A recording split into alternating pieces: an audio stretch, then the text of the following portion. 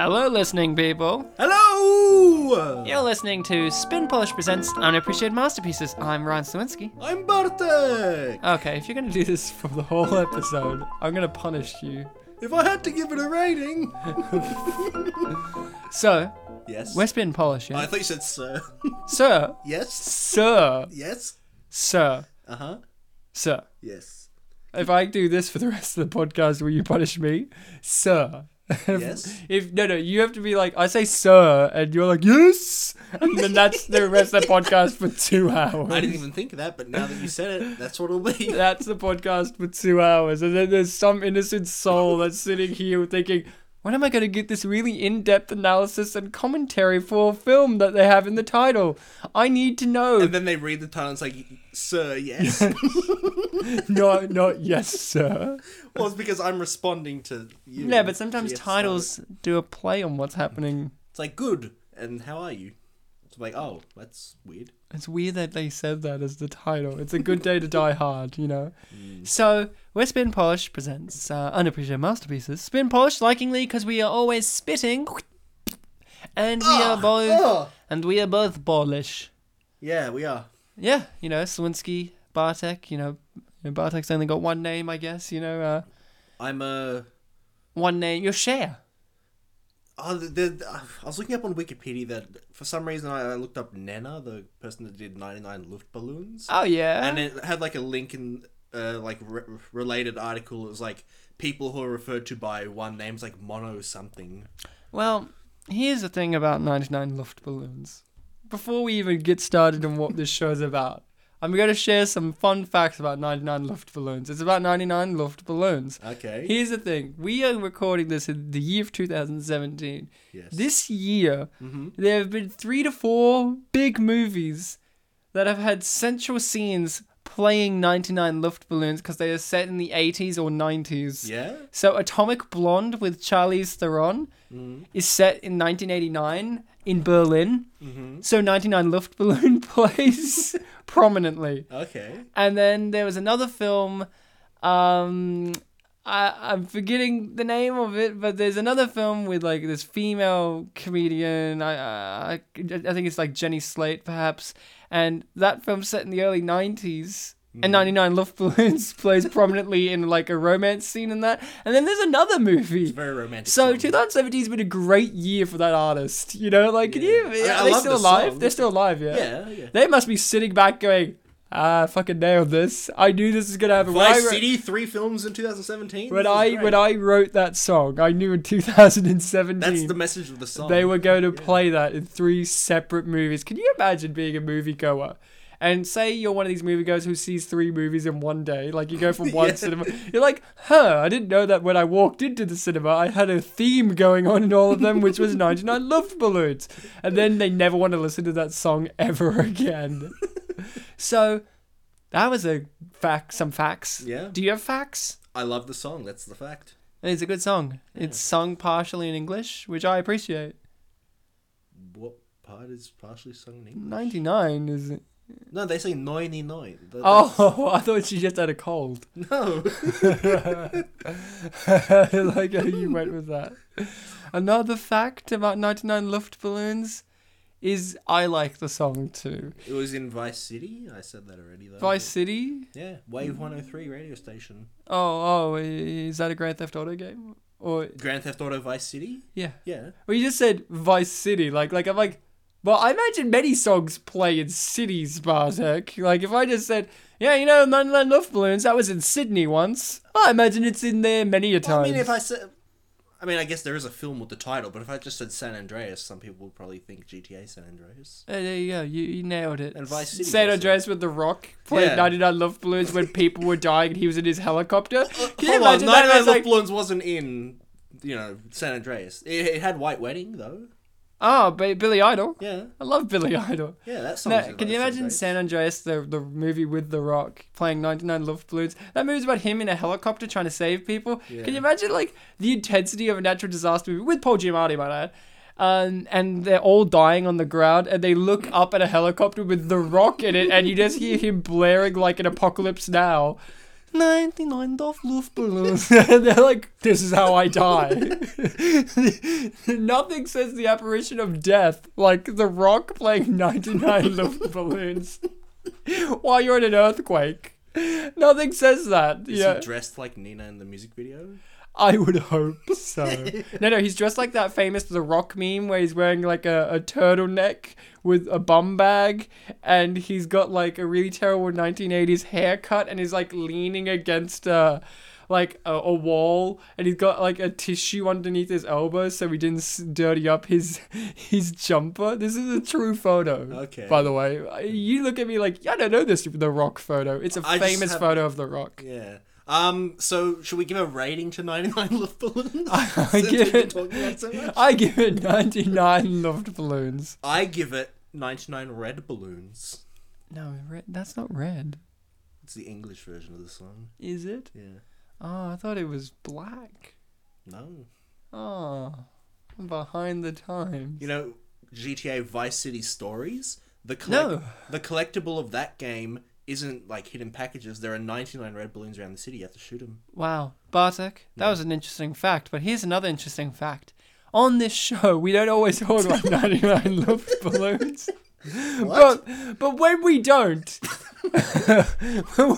talk about 99 Luftballons, we don't feature like audio commentaries, believe it or not, for films that we think deserve to be talked about.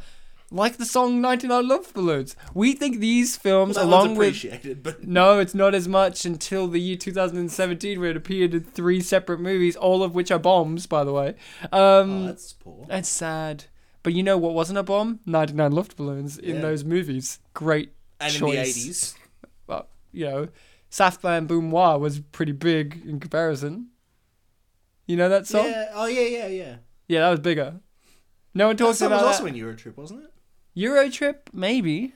Road Trip? No. You know, Eurotrip had an English cover of 99 Luftballons. Nothing says class like an English cover of a very European song. Well, I mean, eventually Nina did an English version of this song. She had to learn English specifically to do that. Yeah. I remember once I was playing a SingStar game and that song was there and I was like, oh yes, but it was the English version. I'm like, oh, I wanted to struggle in the German version. Back onto 99 Luftballons. One of my favorite jokes involving 99 Luftballons is in the TV show 30 Rock, in which Tina Fey's character Liz Lemon pretends to the childlike innocent character Kenneth that she speaks fluent German because her grandmother survived the Holocaust and would always sing her this beautiful song in German.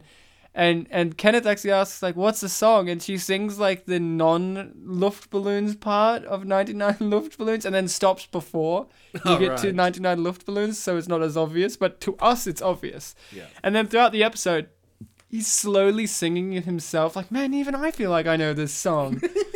And then he feels personally betrayed when he figures out it's 99 Luftballons. From the 80s, yeah. Like, he feels like a personal betrayal about it. Like he had just been betrayed, like stabbed in the back about it. Like, it's one of the most dramatic reactions to 99 Luftballons. But we aren't doing 99 Luftballons. We've already given the rating for the song. If there was a feature film, we'll do it, but we can't. Yeah. I think there is a feature film called The Red Balloon. There's a music video. Should unappreciated music videos? Okay, so get your copy of 99 Luftballons ready, because I imagine you all have a legal tender copy. This is going to be our longest intro.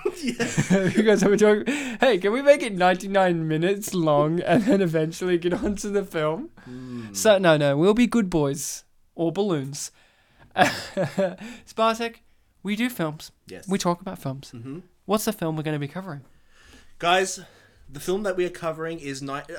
I knew you were going to do that. Did you know that I was going to do the Yeah, I actually did. I know you. Shit, I'm too predictable now. I am you and you are me. Well, we are we. You didn't predict the fact that the film that we're doing today is Pat Milchenia. You're right. I didn't guess that. I didn't watch the film beforehand to get ready for this episode. So oh, shit. I know, I'm a bad boy. Is it 99 Luftballons? No, it's Pat Milchenia. 98 Luftballons. That's right, Ryan. No, I don't know. You're speaking Polish. We are both Polish. I don't speak Polish because I'm just too good for that. Yeah, we don't speak German either. I know how to say 99 Luftballons. Well, you just said it, yeah. Yeah, that's enough for you.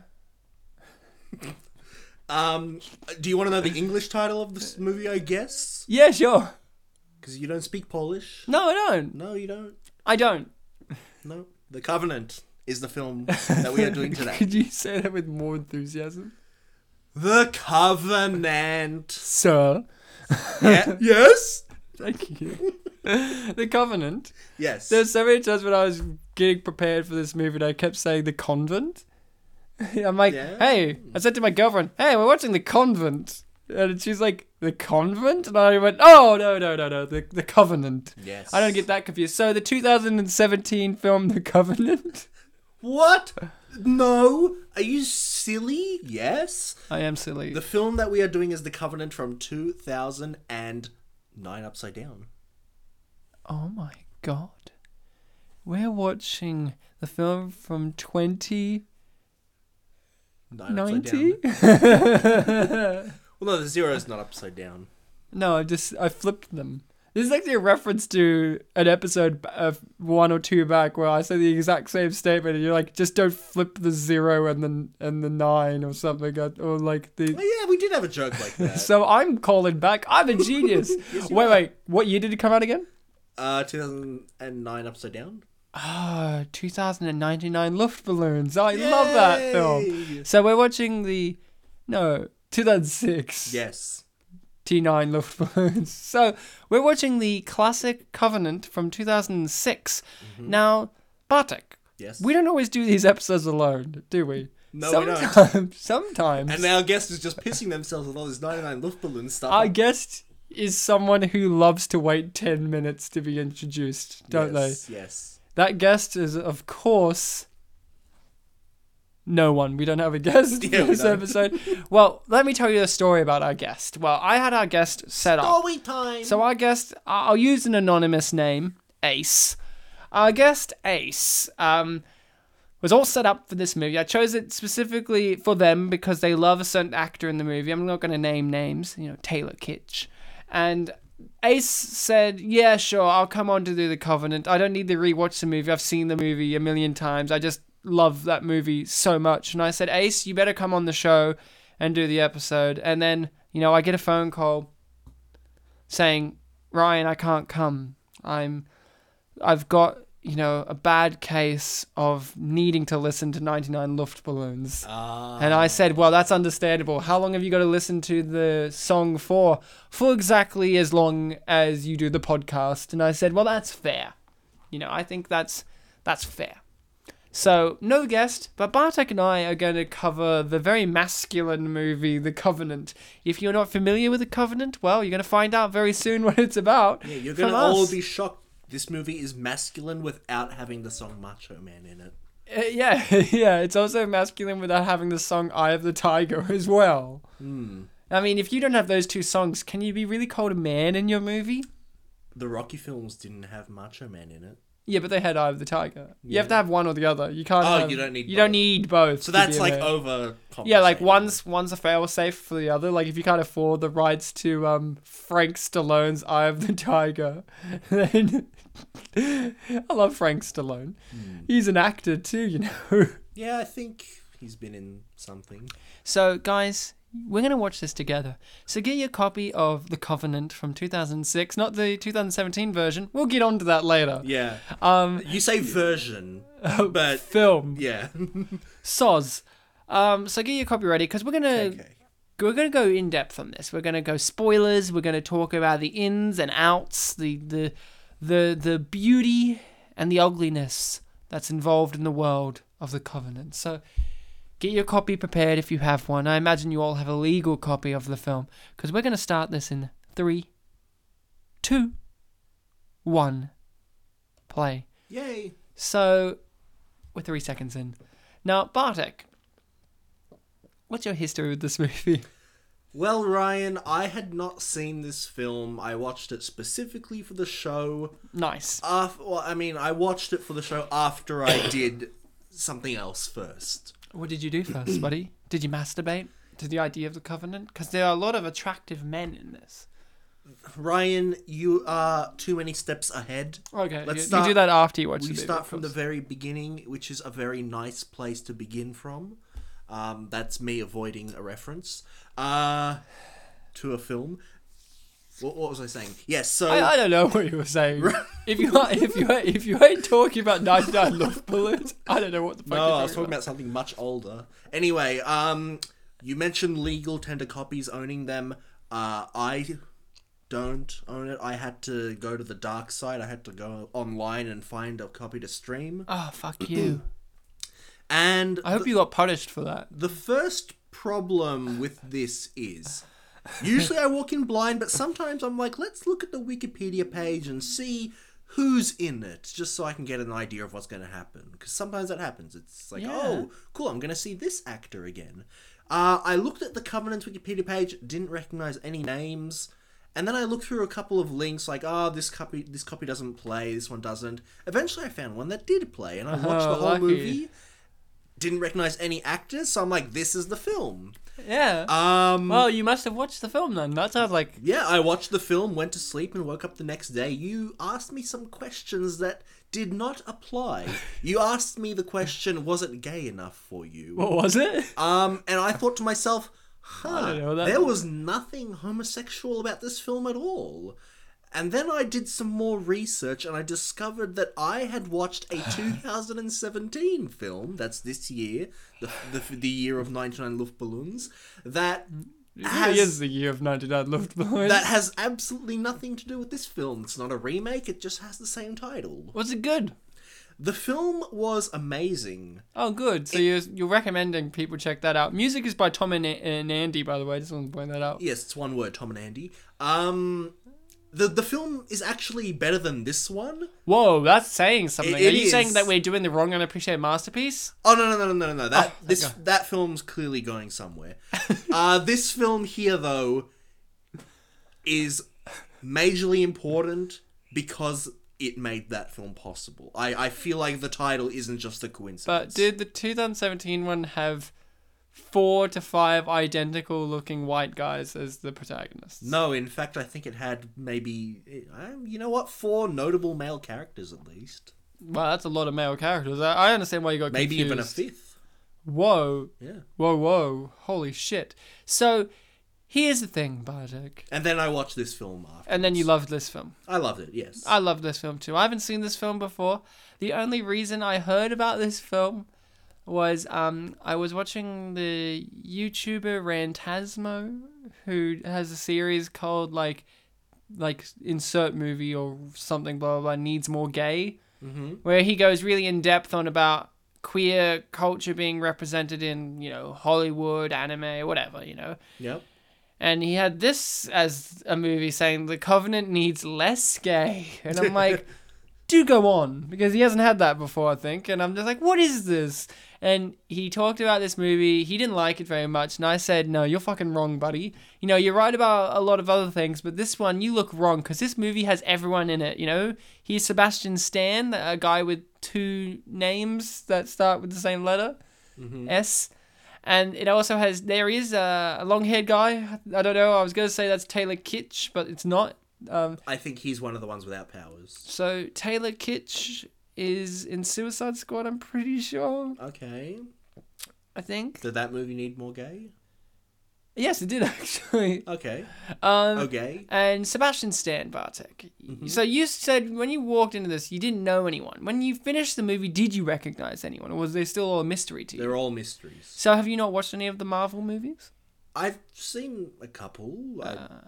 Have you seen any of the Captain Americas? I've seen the second one. So Sebastian Winter Stan, Soldier, was it? the villain in this is the Winter Soldier. Okay. That's Sebastian Stan.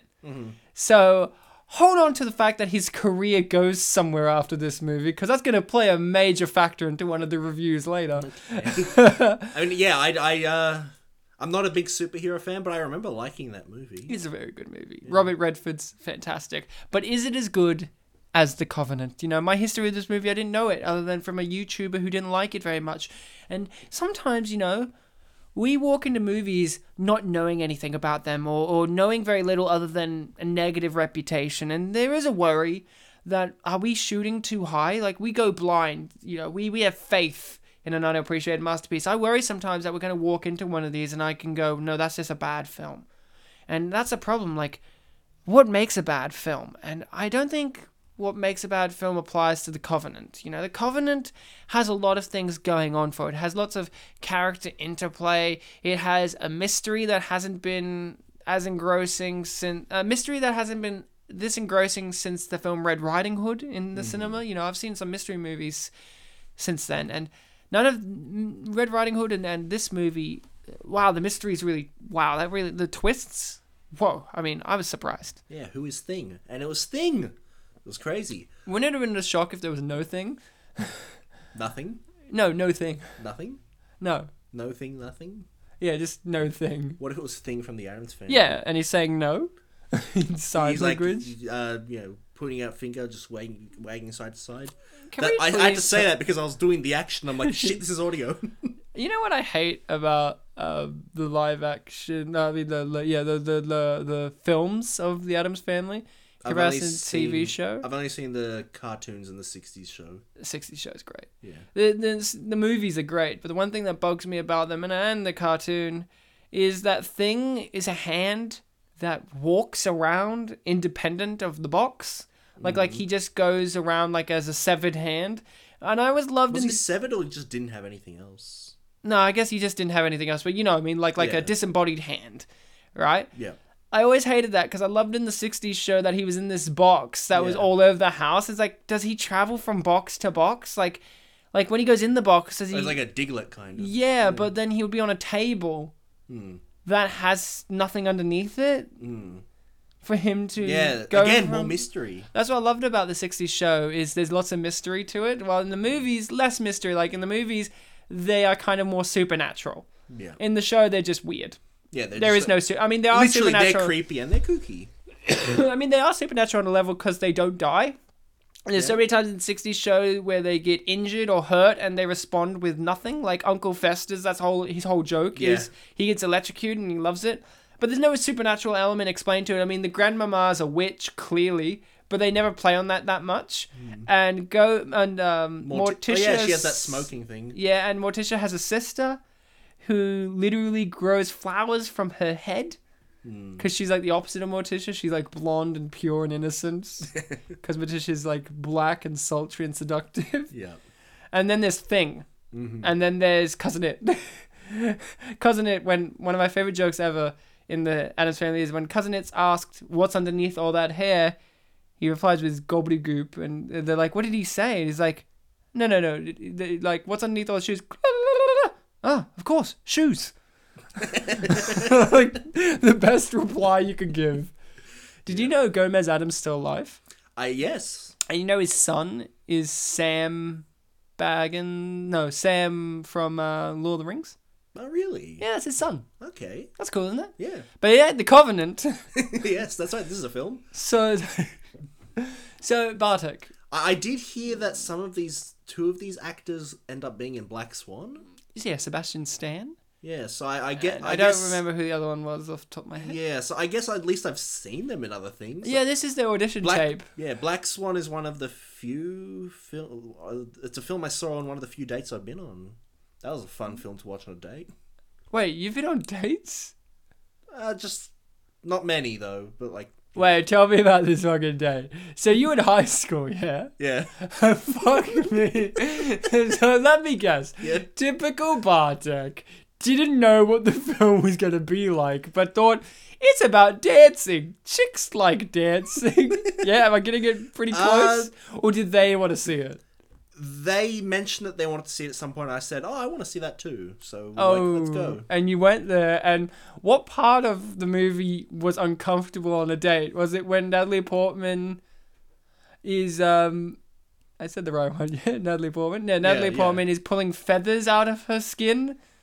I think it was the lesbian scene. Oh, you didn't... It wasn't Oh, come on! If the person you're on a date with didn't like lesbianism, then that would have... Come on, if that wasn't turn on... I'm not saying it was uncomfortable or anything, it's just that was funny. I'm like, haha, I'm seeing this on a date. Yeah, Mila Kunis getting it on with Keira Knightley. No, Natalie Portman. It was Mila Kunis and Natalie Portman, yeah. Keira Knightley, I said that. The other film we saw later that year was... Same date? Huh? With the same person as a Yeah, date? yeah, we saw The King's Speech, which... That was, Oh, well, that's a bit more romantic. it was a bit more sane. Yeah, a bit more romantic. It's about two men who love each other. You know what this film's about? This film... It's about 5 men that love each other. Yes. Except for one of them's naughty. Who could it be? But that one kisses a boy, so... He does. He's the only one. The villain in this movie. Not going to spoil that yet, if I haven't already.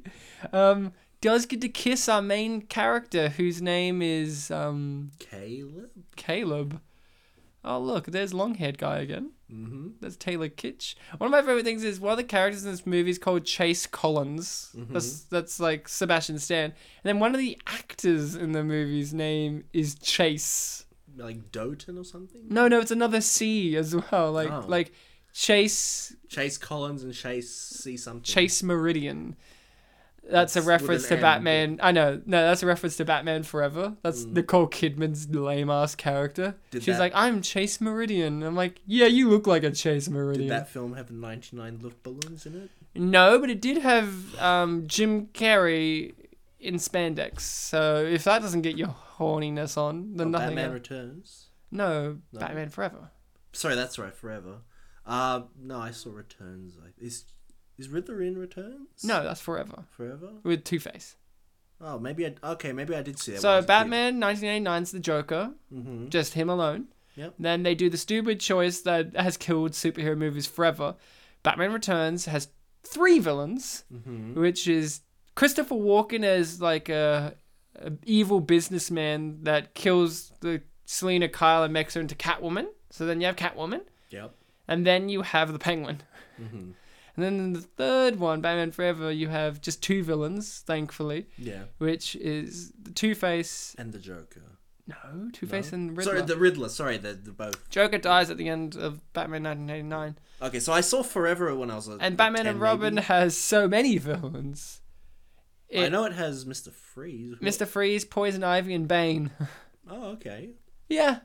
And then also, like, I can't remember his name. The guy who makes Poison Ivy into Poison Ivy is also a villain in the comics as well, but he's only in it for like 10 minutes, and he has the best line in the entire movie where he like is about to kill her because she's like, I'm going to the government to tell them that you're making evil Banes or whatever, and he's just like, oh, you're gonna tell on me?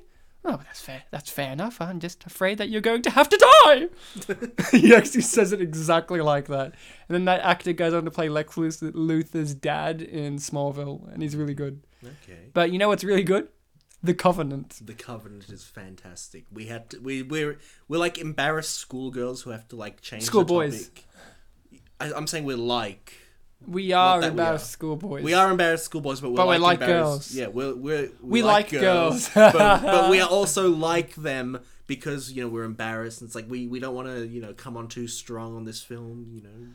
So one of my first movie dates, just because you talked about movie dates, Yeah. was not by choice for either of us. Mm-hmm. Wait. Okay. So we were in our town, in like this chick I was dating at the time, her hometown, which was far, like 45-minute drive away from my town.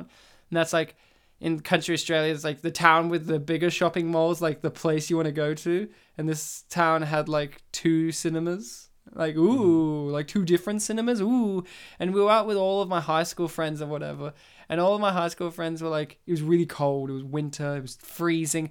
And we all just wanted to go inside, but none of us had anywhere to go inside because none of us lived there other than my girlfriend at the time. And she didn't want any of them in her house, fair enough. So they're like, let's go to the movies. Let's go to whatever movie's on right now. And I'm like, oh, cool, this would be kind of like a out with the friends kind of thing, but a bit of a date thing too, You're in the movies, you might hold hands or whatever. It was Transformers 3, Dark of the Moon. Ooh. At that point, I've never seen any Transformers movies I've only seen the other first. than the third one. Okay. And I didn't want to go, nor did she. But then we would be left outside for 4 hours because those movies go for fucking ever. And it was like, which would you rather? Freeze to death? Or in the rain? Or watch John Turturro shake his ass. And I'm like, fuck, I guess I know what I want. So I did say we are like schoolgirls. and I think this relationship didn't work out because of the next movie date we had, which she decided, might I add, was Pirates of the Caribbean 4 on Stranger Tides. Yep. And that wasn't a good movie either. I had to see it twice because two different friend groups wanted to see it. No. Who are you? Like, it's not even the worst one, to be honest. People claim that's the worst one. I'm like, hello? Did you not watch the third one where none of it made any sense and it went for 4 hours? The only one I don't remember. Exactly. The first Pirates of the Caribbean is still the best. I remember it being pretty good. It's still great. Jeffrey Rush knocks it out of the park, but you know who knocks it out of the park in this film? The Covenant? Who? All of the leads. Yes, all of the You know, guys. the boys, the two girls, this guy here with his dead eyes.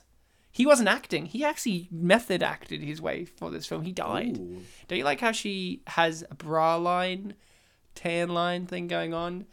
And then you have this classic scene where I was watching this. I'm like, well, hold on. How old are these kids? Because at first, Bartek, I thought they're in high school, yeah? Because she's saying, oh, I just transferred here, blah, blah, blah. But then you have that thing where 30-year-olds are playing 17-year-olds. So you're like, oh, and they're having these weird parties that no one in high school ever had, but you associate college kids having. So I'm like, maybe they're college kids. And also, like... Apparently it's a New England thing. And then, yeah, maybe. But then also, all of the characters have tattoos. She has tattoos. You know what, Ryan? The blonde guy has tattoos. And I went, how old do you have to be to get tattoos character- in America, yeah? You have to be like 18, Okay, yeah? 18. And isn't I don't 18 when you're know. finishing school? High school? 18's when you... And you know what this movie... I don't know if there are any laws about that. Yeah, you have to be a certain age to get tattoos. I remember in high school some people had tattoos. Yeah, we're Australia, though. We always have things lower aged than America. Think, we can drink at 18. We can get our license earlier. I've never really thought about tattoos and laws before. Think, a 10-year-old can't get a tattoo. I guess not. Wait, wasn't there a joke in The Simpsons about... Yes, The Simpsons is always a good point for reality. I know it's like, you know... That's it's also... it's a satirical show, but... What episode are you talking about? I don't know. I just remember Bart getting a tattoo at one point. No, it was a rub-on tattoo. Was it? Yeah. Didn't he go to a tattoo place? No, because then... That's the one where he drinks the slushy and joins the Scouts. And he goes on, like, the bender. It's like, yo, you guys and your green pixie dust drink. You know, Barney's there. I could have sworn there was an episode where he got a real tattoo. No. He got his ear pierced. Remember how big of a deal that was in The Simpsons? Where he's like, you got your ear pierced? Sparkle, sparkle. And then Homer managed to save a submarine, yeah? By putting the earring in it to stop water. But anyway, the point that I was going to make was that until I heard you mention the teenagers thing, was that a bunch of characters in the 2017 film also had tattoos. Ah, so but they were connection but again? they were adults, yeah. But yeah, with that film though, I got this sense that maybe it was just because the actors had them rather than because it was like made sense. Although the main girl did get a lot of body scarring throughout the film. In 2017. Yes. This one got some scarring when spiders came out of it. Yes. You It know- was scary. You know, one of my favorite bits in this is Sebastian Stan's older than them. Because he's ascended already. Is that the actor's name, Sebastian Stan? Yes. What's his character's name? Which one's he? Chase. Chase. Alright, yep. He has ascended already because he's over 18 and he's Yes. got powers, right? Mm-hmm. But he's still in high school. And you know what it reminded me of? Oh, The boy next door. He's almost 20. He's like Noah. He's almost 20. It's like, oh, so you mean 19? No, almost 20. He's still in high school, though. Almost 20. Yeah. And he's hunky. Which one was the hunkiest for you in this film? Well, Caleb did get a lot of shirtless scenes. No, so you like your shirtlessness. Well, What about you Blondie? say like? I thought we were talking like an objective hunkiness. Oh, okay, yeah. Oh, no, I said which one did you like the most? Oh, which one is the hunkiest for you, and which one do you like the most in terms of hunky? Yeah, Yeah, it's hard. it's I'm gonna go it's with- hard to tell them apart. It's gonna go with Taylor Kitsch for both answers because he's the longish haired one. And when you see him with his shirt off, not only does he have not a 6-pack or an 8-pack, but like a 12-pack. He just keeps going. I'm very impressed with how much he dedicated himself to physically getting prepared for this role. You know, some people say, Ryan, he was a model. All of them were models before they got the role. And so he would have been fit for being a model. But I say, no. See him here, Taylor Kitsch?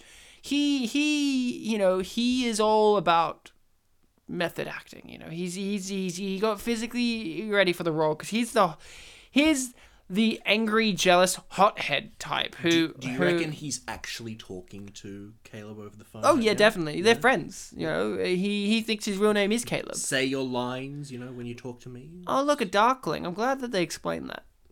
So here's one of my favorite scenes in the entire movie, Bartek. Mm-hmm. The scene indicates that you can survive death by just using magic to reassemble yourself. But here's the best part.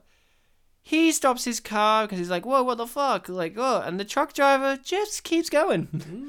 And I was watching this with my girlfriend and she goes, oh man, that poor truck driver. He didn't even go back to see if he was okay. I'm like, the truck driver didn't stop driving. He just kept going. So who's the real monster here?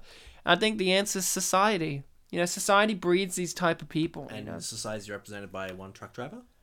And a Darkling. And a Darkling? Who isn't the Darkling's a dead person? Yeah, the dead person. Yeah.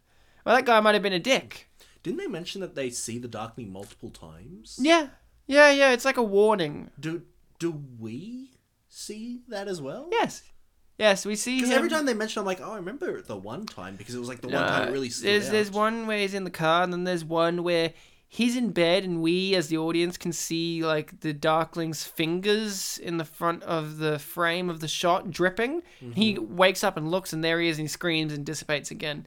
And then it's only we see it through the main characters' perspectives. Like all the other characters, except for Blondie, see the Darkling too, which also makes it weird because it's like, oh, it might be the blonde guy because he doesn't see the Darkling. So it makes it like for us, the audience, thinking, oh, is he the villain because he's the one who uses his powers recklessly.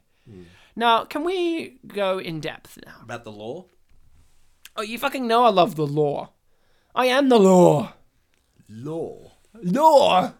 Judge Dredd, he loves law. No, his brother Rico loved it more. Law!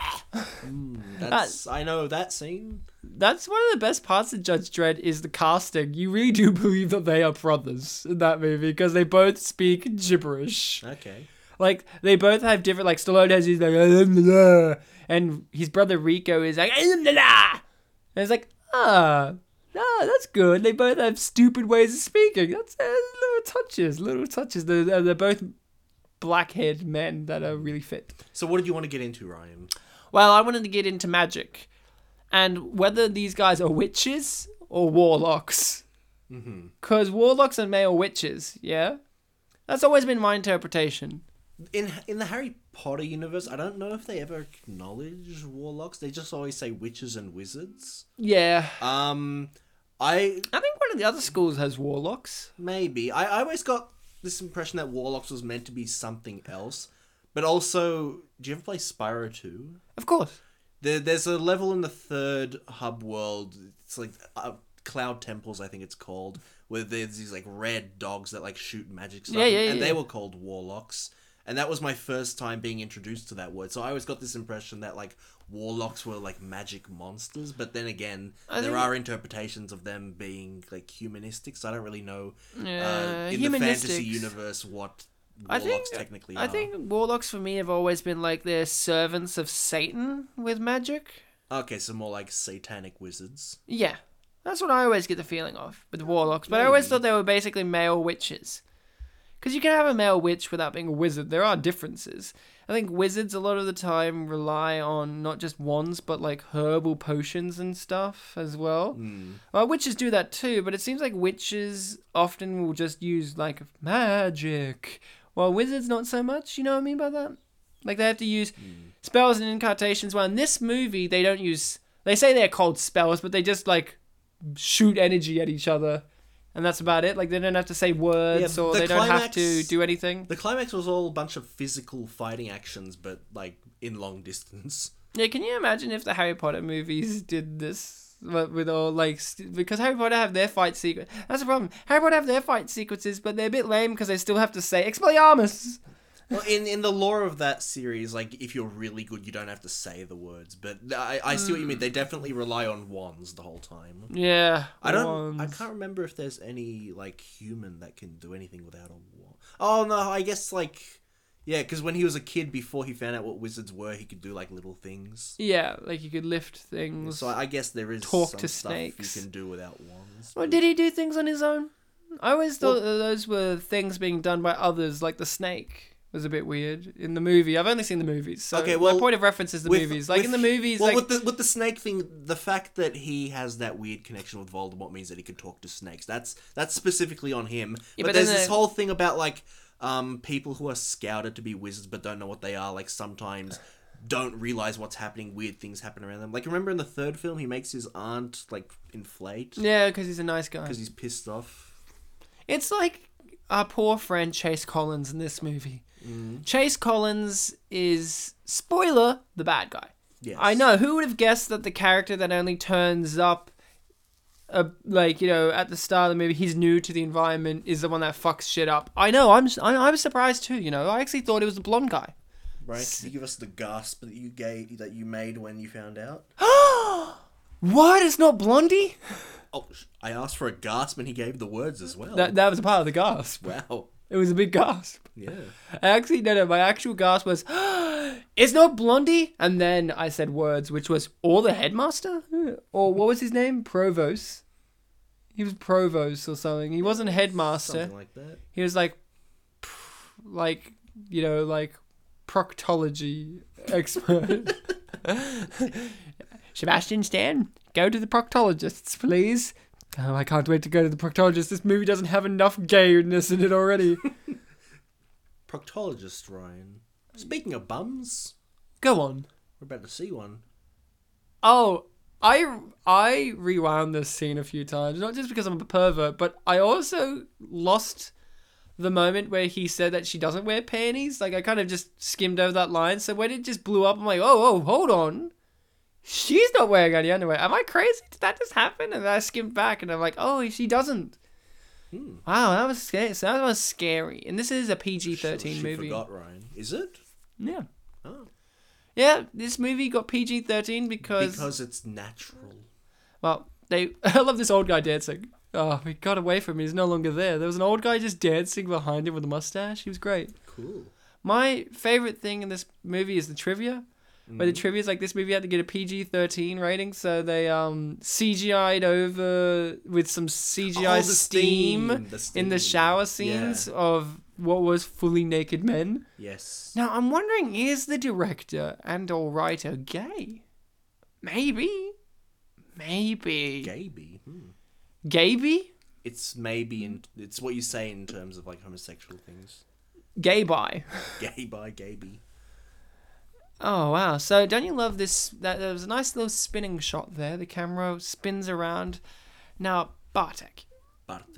Well, now we've watched movies involving magic, lore, and the magical world. Yeah, Your Highness. Your Highness, you know, Meet Dave, sci-fi, of course, but it still had a lore to it, and Red Riding Hood, of course, and you know, Baby's Day Out was a bit magical.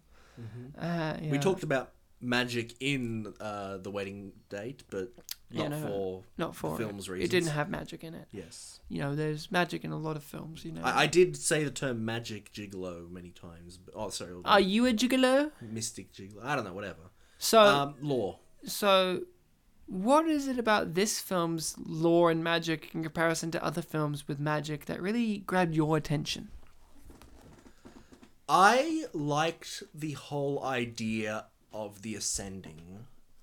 Yeah. Of this like bit of like lore. I don't want to keep using that word, but like this mystic thing that happens to someone in a point of their life that humans that don't have any sort of magic can relate to, like this coming of age idea. Like you turn 18 and that's where you like fully mature and you find out if you're going to be, you know, fucked up for the rest of your life or not. And also there's this whole idea of like, oh, you can will it over to someone and like sacrifice yourself. Like I found that interesting. Yeah. What about the whole fact that the side effects of using magic? Because we don't see a lot of that in films where magic, the use of it, has deadly side effects in that kind of way. Usually it's like Red Riding Hood, if you keep being the wolf for a very long time, you become the wolf. Or sometimes, and this isn't necessarily just talking about video games, but like... I love video games. I do too, but like, you know, you use magic, you use up this kind of resource you have, and you have to wait for it to like replenish or find some way to replenish it. Some, not necessarily, you know, I say video games because they have like MP and stuff like that in RPGs, but... Yeah. I have Abe's Odyssey, yeah. Yeah, but I have heard that there's a lot of, or have also seen things where, like, yeah, okay, I've used some magic, I gotta chill out for a bit before I can use more. Yeah, that's exactly what they say. Hold on, dudes, I just used some magic, I gotta chill out for a little bit. I don't think... Blaze me up some weed, I'll be back in the game. Yeah, Harry and Potter... Voldemort sits down and he's like, all right, Harry, I'm a bit puffed too. Yeah, Harry Potter, you know, they need to chill out. They have privilege that they need to acknowledge. I don't think they get tired when they use magic. No, I don't think so, because they're using it wand-based a lot of the time. Like maybe if they did have like that kind of stuff where they don't use the wand, like like Voldemort, I guess. Like he stretched himself out to different Horcruxes to survive, and that kind of fucked him up. Well, he was fucking up his body doing that. Yeah, but that's what I mean. Like that's the equivalent in that world. Like he used magic to fuck himself up. Yeah, but I'm saying the difference between like, you know, using a knife to cut salami and using a knife to cut yourself. It's like one's obviously going to tire you out by virtue. If you're our friend Luke Peverill, who's been on the show before, you use salami, so you use cutting salami and cutting yourself in the same motion. So what does that say? More meat? I don't know. More meat, more blood. I like my salami bloody. No, I get what you're saying. I do like that this is like it ages you. Like his dad's 44 years old and he looks like 100. Yeah.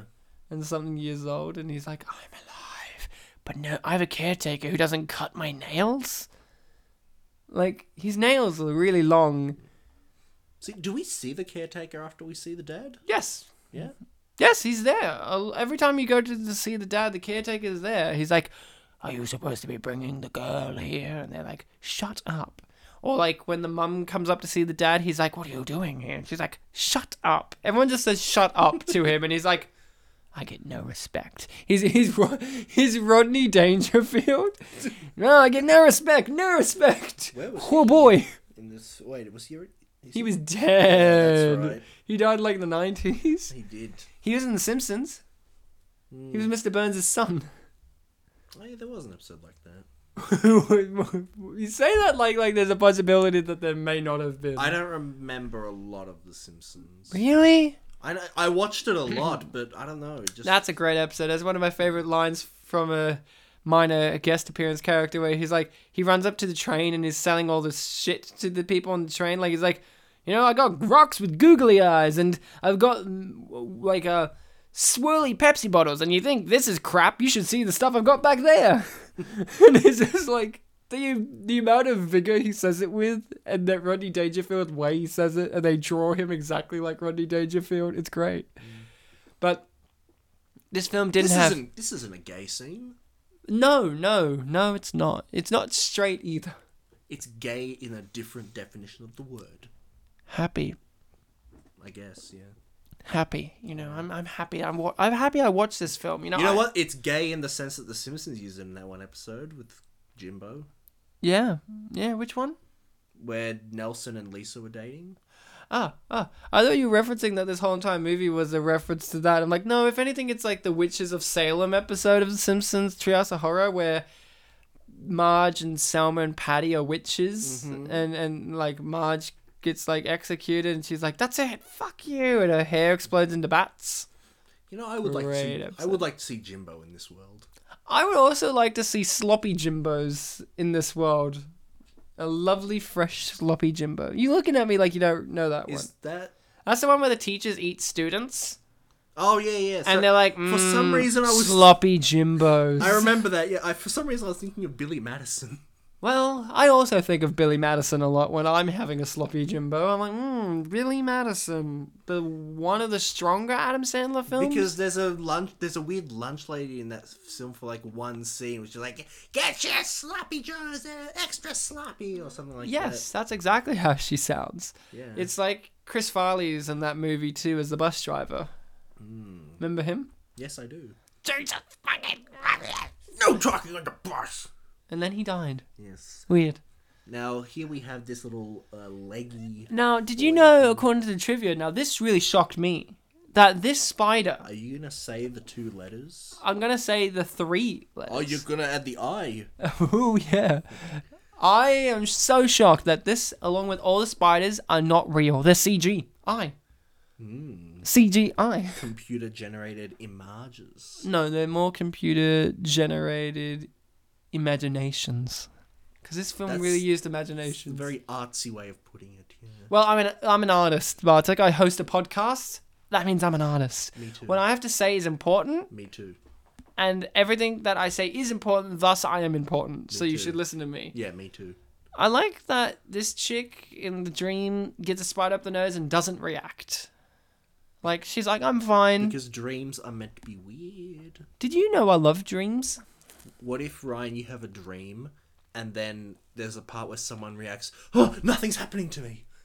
Yeah. Whenever I had a dream where nothing happened. Yeah, that's in all Well, fairness. no, I'm not saying you wake up and say, oh, nothing happened to me, but in the dream itself, someone reacts to something not happening. Oh, nothing. Oh, nothing's happening. Why is this a dream? What if someone's just twitchy all the time, then they get shot and they're like, this But is what happens if normal? they're really sweaty? Why is everyone so sweaty in this movie? Also, why does he have a pufferfish light? I love that little touch. You know, like Taylor Kitsch is a guy who rides a motorcycle, and he likes to get in jealous brawls, but he likes pufferfish. Maybe he got into a fight with a Japanese biker and then they made up. And then said- Sergeant Kabuki Man came over and stopped And then him. they said, you know, come to my Kasan's restaurant. Also, go and- there. And they had some blowfish there, and they're like, you know what? I like this. I need a lamp of this. And then Sebastian Stan walked in there, and he's like, motherfucker, didn't know that he ate fugu fish. And if you don't serve that and prepare that properly, you'll die. So, Like in The Simpsons. that's exactly what I was referencing, because that's the only point of reference I have for that. George Takei. You gotta cut it just right. George Takei is the voice of the Japanese restaurant owner. Akira? Yeah. I didn't know that. That's a nice fact. I think he voices him a lot of the time, but I think in like the early episodes, or maybe the other way around, in later episodes, he doesn't voice him. They just get one of the normal ones to do it. But George Takei does the voice of Akira for most of the time. I think he's definitely the one who's like, Mr. Sparkle. No, that's not. Well, Mr. Sparkle. that's nice, yeah. I love this teacher. I haven't seen a teacher this good since Vampire Academy. Again, another film that really was Has inspired lore. by this. Yeah. You know, there's lots of mystery. Stephen King, you know, Dreamcatcher was the shit. Do you get that joke? Yes, because that is a book that Stephen King made, and apparently it is about a bunch of friends who are boys. No. Yes, but do you get the joke? It's similar to this film or something, right? Yeah, he's the joke, Bartek. Yes. Stephen King was on a lot of ketamine, right? He was on a lot of drugs. He had like a car crash, right? And he watched Psycho. And he always said, Psycho did something that I've never seen happen before. They made the shower scary. He was really high, so he said to himself, I want to make the toilet scary. And since Stephen King's a bit of an egomaniac, especially when he's on drugs, he's like, only I could do that. So he wrote Dreamcatcher, which is a movie and a book. There's a book and a movie about poo monsters that come out of the toilet. So when this kid says Dreamcatcher was the shit, It was about the shit. it was about shit. Okay. So I like the little picture behind him of him dressed up as a football player. When he was 75, No, then why is he wearing a 75? because that's how smart he is. His IQ is 75? Yeah, and hence Wait, he... isn't that like Forrest Gump's IQ? And Forrest Gump was a football player. He was. And he also did everything. This is actually Forrest Gump now. Wait, what was that word you used? Winded? What? He also... Oh no, he did everything. Oh, it sounded like you said winded everything. He winded everything. Like, he just loved wind so much. Like, I was like, was that a joke of, like, the past tense of win is, like, winded and you're being, like, 75 IQ smart? Or, like... I got the it fucking was box of chocolates. I love Forrest Gump, but how practically everyone other than Forrest in the movie at least are terrible people that he should probably never be around. He meets a lot of corrupt people in the book as well. It's like his mum is a nice enough lady, but she like whores herself out. And then Jenny. Jenny is possibly the worst person I've ever seen in a film. She's terrible. She is so manipulative and evil. In the book, there's a scene where they have sex, and Forrest Gump describes it as like, we was just going all over the place. At one point, we ended up in the sink for some reason. That's cute. Yeah. The book's it's one of my favorite books. It's my favorite fiction book, I think. Does the movie do justice? I saw the movie first, to be fair. Yeah, but, you know, you still I mean, obviously a lot of stuff are left out. The movie's great, yeah. In the book, does he go to space? Yeah. He does go to It space. goes with an orangutan, I think. Really? Yeah. But not in the film. No. He Too goes... much. Renee Zellweger's there. It's where I first heard her name, in fact. Renee Zellweger's in the book? Yeah. As herself? I mean, she's not acting there, but it's Renee Zellweger. No, like the character is Renee Zellweger. He meets Renee Zellweger. When is this set? How old is Renee Zellweger? Because the movie came out in the early 90s. Yeah? Was she a thing? She wasn't really a thing till like the early 2000s. I guess there was, what's it called? Empire Records. But... Oh, well, there you go. That was late 90s. I should have fucking realized. I didn't even think of that. Look at fucking Taylor Kitsch here. The long-haired one in the middle. Look at that fucking physique. What a and those nipples. They're so erect for no apparent reason. But look at our main character's belly button. Well, we can't now, but... Oh, here's a CGI steam scene. I can't tell that CG was used. It's really flawless. Maybe they're smoking drugs. I love how gay this is. That's the highest praise I can give this movie. It's balls to the towel at the guy. Yeah. Okay, see, this is the part that confused me because the weakness of the film is all of the actors except for the blonde guy look the same. And then this guy here, like, smashes Sebastian Stan against the locker. And I'm like, wait, why is Taylor Kitsch so mad? And Taylor Kitsch walks into the frame. I'm like, hold on a second. I need to do my fucking homework. Yeah, Ryan, you need to recognize your hunk. My hunk? Yeah. And this in the trunk. And this was a weird thing. Like, the main character is kind of like, my man, to this guy. Well, you know, he's always up for foosball, though. Yeah, that is true. There was foosball earlier in the film, so it was set up. And I think he says my man because at this point he's been manipulated to some degree by the principal saying, you know, like, feed into him. You know, basically like be with him. You know, like, he's helping the school out. He's prestigious. You've got to. I'm 75. I'm IQ 75, yet I'm in charge of a private all-boys school that has girls. He was inspired by Forrest Gump. You know, Forrest Gump, he did go through a lot of crazy things. I wouldn't be surprised if there was like a third book where you became a like academy headmaster or something. Wouldn't it be great? Wouldn't it be great? So this film here, fun fact. Inspired by Forrest Gump, the book, clearly. It's based on nothing, though. There's no books, there's no films, there's no graphic novels. This isn't a totally original concept. Yes. With lots of fan fiction. Well, we can only dream. We didn't bring any. Over 2,400 on fanfiction.net. Now, Bartek, I'm going to ask you a big question now. This is serious. Imagine you did a little bit of research after the film was done. Mm-hmm. And I think it's fair to say that I've seen way more films than you. Maybe. Who knows? Probably. Or at least I have an encyclopedic knowledge of films. Like, you may have seen equal, but you don't remember them as much as I. Maybe. Yeah? Who knows? Let's not measure our dicks. Just where are you going with this? This film, yes. I don't know if you saw this in your research. This film is very much like another film called The Craft. Have you seen The Craft? I've read the title The Craft many times in the YouTube comments. Yes, you have. Mm-hmm. Now, The Craft is an excellent film. Appreciated. Like, its IMDb rating may not be as high as it is, but it is an esteemed cult classic movie where the plot is 5 high school girls that are the outsiders, the rebels, the weirdos, persecuted by the popular kids and whatever, and they're Wiccans, they're witches and stuff like that. And they slowly get the powers and know how to do the curses and spells and whatever, and it all spirals out of control from there. One of the characters is really mentally unhinged. She's the goth chick and the really persecuted one, with the broken family and all that kind of stuff, and the one that gets screwed over a lot by people. So she's the Sebastian Stan in this one, where she gets drunk with power and does it for pure revenge kind of stuff and wants more and more power. She doesn't really want revenge against her own covenant of her own or whatever until they kind of go, no, you're crazy kind of thing. So a lot of similarities. This movie is different at the same time. It's with men. They're male witches. They're rich. They're in the popular crowd. This takes place at the private school. The other one takes place, I'm pretty sure, at a Catholic school or public school. And it's really good. I recommend checking it out as well. The Craft is a very good film. It has a very similar start to this film, but it is different. Yeah, and the thing that I kept coming across is people kept mentioning, oh, this is the gay version of The Craft. People who watch The Craft would just say, no, The Craft is the gay version of The Craft. It's the lesbian version of The Craft. There's a dark link.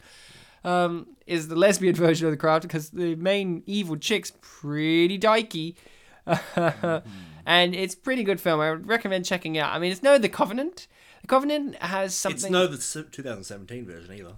No, nothing is. Did Roger Ebert review this film while he was still alive? That's a good question. I didn't check. He would have loved it. Because you know how much he loved men? Probably. He was always co-hosting with them. He loved men. He was like, I love men. I love man. So, The Craft is one of those quintessential 90s films. It's a very 90s product film. And this movie, the people who are in it, made it as well, would have been inspired by it a lot. I'm not saying that this is still an original film, but it has a homage, which is nice. Yep. It's his own... Now, Bartek, you're a swimming expert. You're an excellent swimmer. I have swam. And that's all you need is to be able to swim. Now, when you're swimming... It's been a while, but yeah. In freestyle, of course. And you're racing the best freestyler, and you've been hiding really well that you're evil and magical.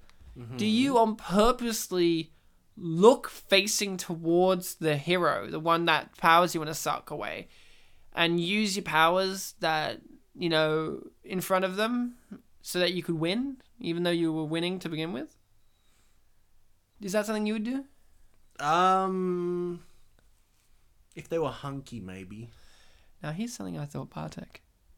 You know how he hits his head here? Yes. I was actually expecting this. And this is why I like the movie. Because sometimes with an unappreciated masterpiece, you still go in with negative expectations. You go, there must be a reason, right? I thought, he hits his head here. And I really thought at the end of the movie, he was going to get, slammed against a wall or something, and then he would wake up, and he's, in the med bay, and he's hit his head from this incident really hard, and everything you've seen is fake. From the rest of the movie onwards. And Chase is just like, dude, you're alright? Yeah, he's actually a nice guy. Let's go get ice cream. He's actually a nice guy. Chase is the nicest guy you could ever be around. Dude, I'm sorry, I had this, weird shiny stone in my, goggles, and it makes my eyes look weird. Yeah. It's annoying. It weighs me down. You know what I loved about that sequence? It was one of the few movies that says, yeah, swimming? Let's make that intense. You never really see intense swimming moments in films in that degree, in a pool, racing each other, because it's also hard because I couldn't tell which one was which. Could you? Until the evil one used his eye magic? I mean, based on which lane they were in, I was like, oh, well, main character's clearly in, the one that's closer to the camera. The one that's winning. Well, I actually couldn't tell who was winning, but Yeah. I could tell which one was which, at least. Oh, you could? I had a hard time until the guy used his eye magic. I only knew because of, what lane they were in. Oh, the main character started in this lane, therefore that would be him. Hey, his 75 picture moved. It was on the other side of his shoulder in the previous scene. Clearly he was picking it up and looking at it. And saying, I'm now 76. This picture doesn't reflect my... Puts it down. And then he says, Life is like a box of chocolates. Because I gotta make the reference. You never know what you're gonna get, except for evil male witches. You know you're gonna get them. And then he licks the picture. Mm. And then you find out it's not Forrest 75, Gump. it's 57. Oh, okay. That actually counters what I was about to say, yeah. I knew you were gonna say something like... Just Forrest because Gump never did that. That's what I was going to say. But then I'm like, oh, well, it was 55 then. Yeah. Yeah, 57. 57, sorry. Flip yes. the numbers around. I underestimated him. You overestimated. On the fact that he was 75 to begin with. Well, I mean, that was Is Forrest actually 75? He's in the 70-something range. For some reason I thought he was like 81 or something. I haven't watched the film in a very long time. I would say he's somewhere between 75 and 81. Is the book as depressing as the film? Well, the book's really a comedy, so... I mean, the film's a comedy too, but it is, depressing. It is a depressing... It's a first-person book, so... You see everything through his happy-go-lucky eyes. You see it through his perspective, yeah. I mean, you do in the film too, but that's what makes it tragic and funny as well. It's like Lieutenant Dan has no legs, and he's really depressed. And Forrest is like, he should be happy, he alive. But in the film... you are seeing it from a third-person perspective by virtue of the fact that you're watching it from the camera's view. Oh, obviously. And obviously... We're not going to get hardcore Henry of Forrest Gump. And there will be things that happen there which we can interpret that we're not going to, see through Forrest's thought process. Is the book also him telling these stories on a park bench?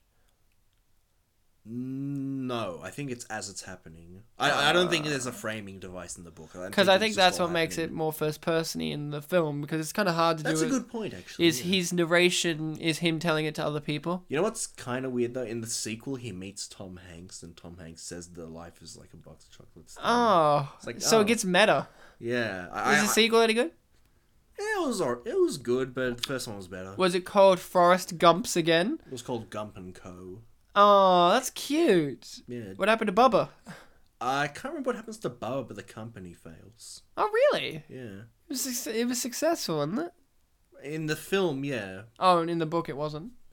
Well, at the end of the first book, it was, but I guess in the second book, something happens early on that, and the film is only based on the first book, because that's came out the company's a real company, isn't it? So that's... Bubba Gump? Shrimp? Gump and Co. Or Bubba Gump. Yeah, the Bubba Gump shrimp thing, yeah. I think it's a real company, and that was, the joke of the film. I don't know. I'm not a shrimp expert. Well, yeah, me neither, but I just... Is it a shrimp-based company? I think so. Oh, that's excellent. I didn't know that. I learned a fact that isn't about 99 Luftballoons today. Yeah. I'm really proud of that. Do you want me to lend you the books sometime? Oh, maybe. Is there an audiobook of it with Tom Hanks reading it? Yeah. I feel like that would be a thing. I've never considered if it has an audiobook, but yeah, since it's first person and it has his pronunciation. But could you imagine how hard it would be listening to Forrest talk at you for 8 hours? The best audio reading in a book ever, and it's simply because the actor played the character in the film version as well of this, and this character is Jeremy Irons reading Lolita. Mm-hmm. He is Humbert. There is no one else. I mean, the Stanley Kubrick version of Lolita is very good too, but Jeremy Irons' film is not as good, but he is the character of... I didn't know there was another one. I've only read the book. I haven't seen any adaptations of it. Yeah, there's the book and there's Stanley Kubrick's version, which is very good, and then there's a 90s version with Jeremy Irons, which is pretty good. It's not as good as the book, obviously, because the book goes into depravity so much, but Jeremy Irons is so good as the character. He is... In the audiobook? No, in the film and the book. When you see certain actors in films and you're like, even if the film's not very good, you're like, man, they're nailing this. They're nailing this. Even if it's not based on something, you're like, they're nailing this. Mm-hmm. And then they don't go on to do anything else with it, or it's not very well remembered other than the performance being great, perhaps, and that's Jeremy Irons. He reads the book of Lolita and it's so uncomfortable. That book's uncomfortable. The whole book is basically you're getting the views from him. You get first person views on why he's come to this point in his life where he wants to have sex with an underage girl. Yep. And you get to the point where you're like, I understand. Yes. I understand. Yeah. And then you're like, oh no. And it's one of those things where it's like the author's intention and the author himself was weird and creepy. Who played Humbert in the Kubrick one? I can't remember. I know Peter Sellers is in the original one I have like a butler, I think. I have heard he was in it, but I couldn't remember if he was Humbert or I can't not. remember the actor off the top of my head, but yeah, Lolita the Who, but they ain't the Covenant, which is an original film. You know, it may be basing itself on The Craft, but here's something. Bartek, you know, we were talking about you doing a bit of research before. Mm-hmm. Yeah, and you found a quiz. You found a little quiz. Oh, yes, yep. And I haven't done the quiz. Mm-hmm. I wanted you, and I haven't read it, because I just trusted you. Now, I want you to quiz me on this. Now, let's explain. What is this quiz? Is this a who are you, or is it just a trivia? When I found it, I thought it was a which character from the Covenant are you quiz, but then after I did it, I read the title of the quiz, and it's which the Covenant boy is your soulmate. I like they are technically boys because they are not over 18 yet, so they're still not by the men. end, one of them is a man. Well, Sebastian Stan's a boy, and not a man. He's almost 20. I think my soulmate was your favorite boy.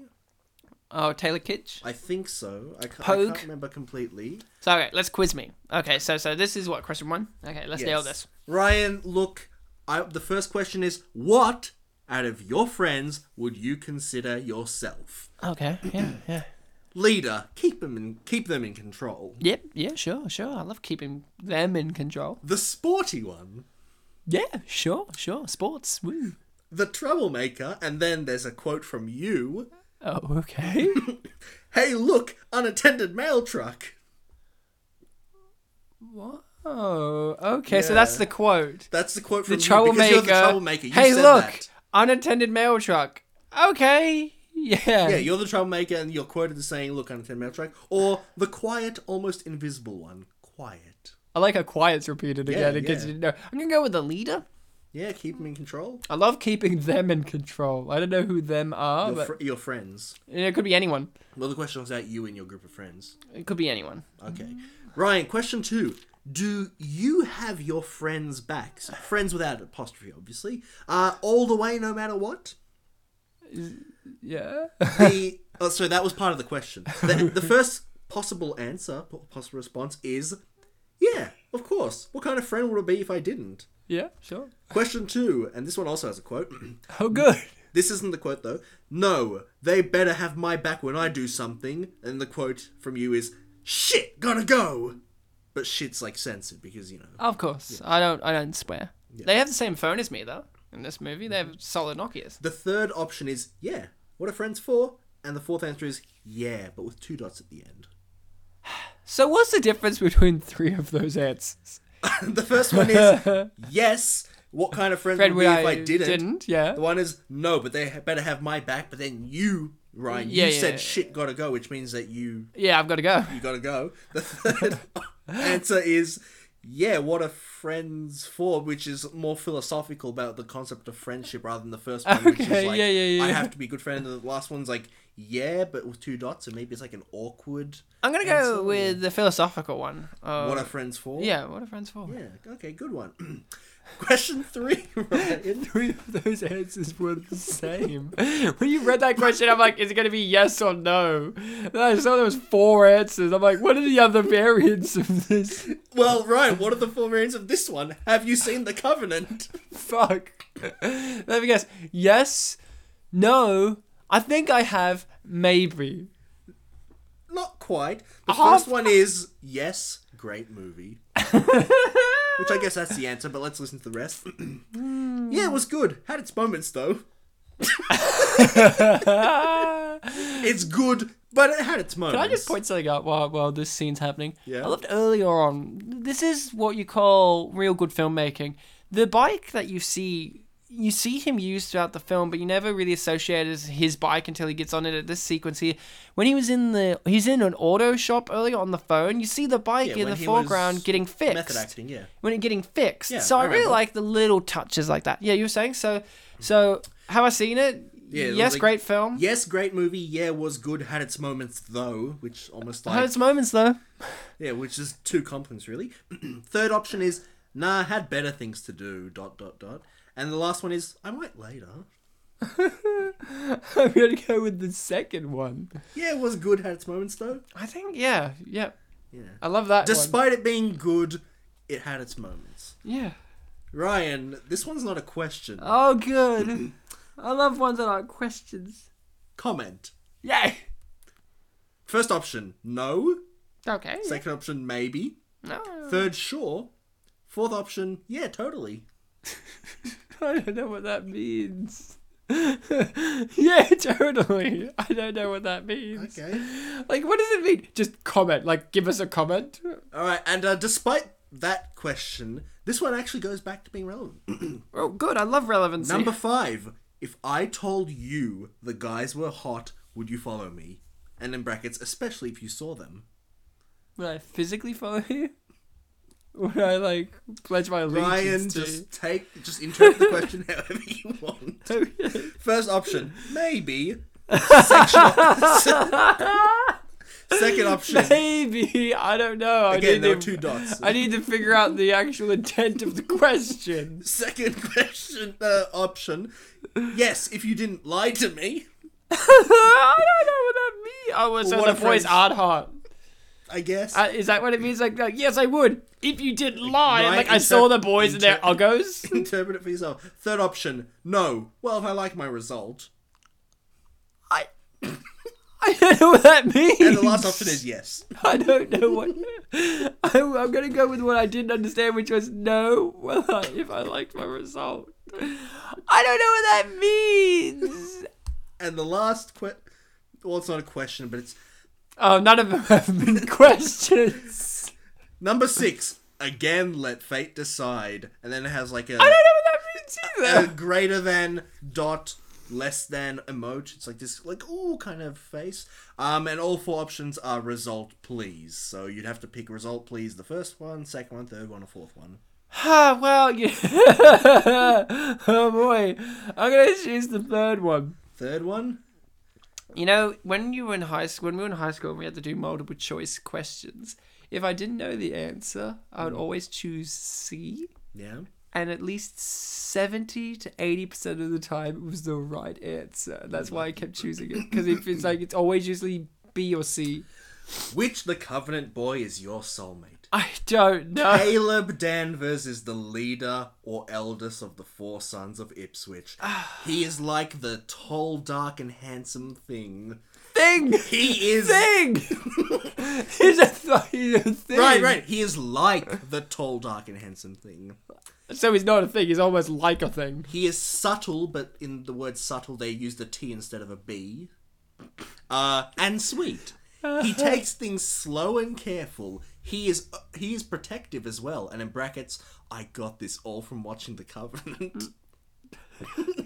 Ooh, he is also sexy. And in brackets, I less than 3 him, so heart him. I less than him. I also less than Caleb.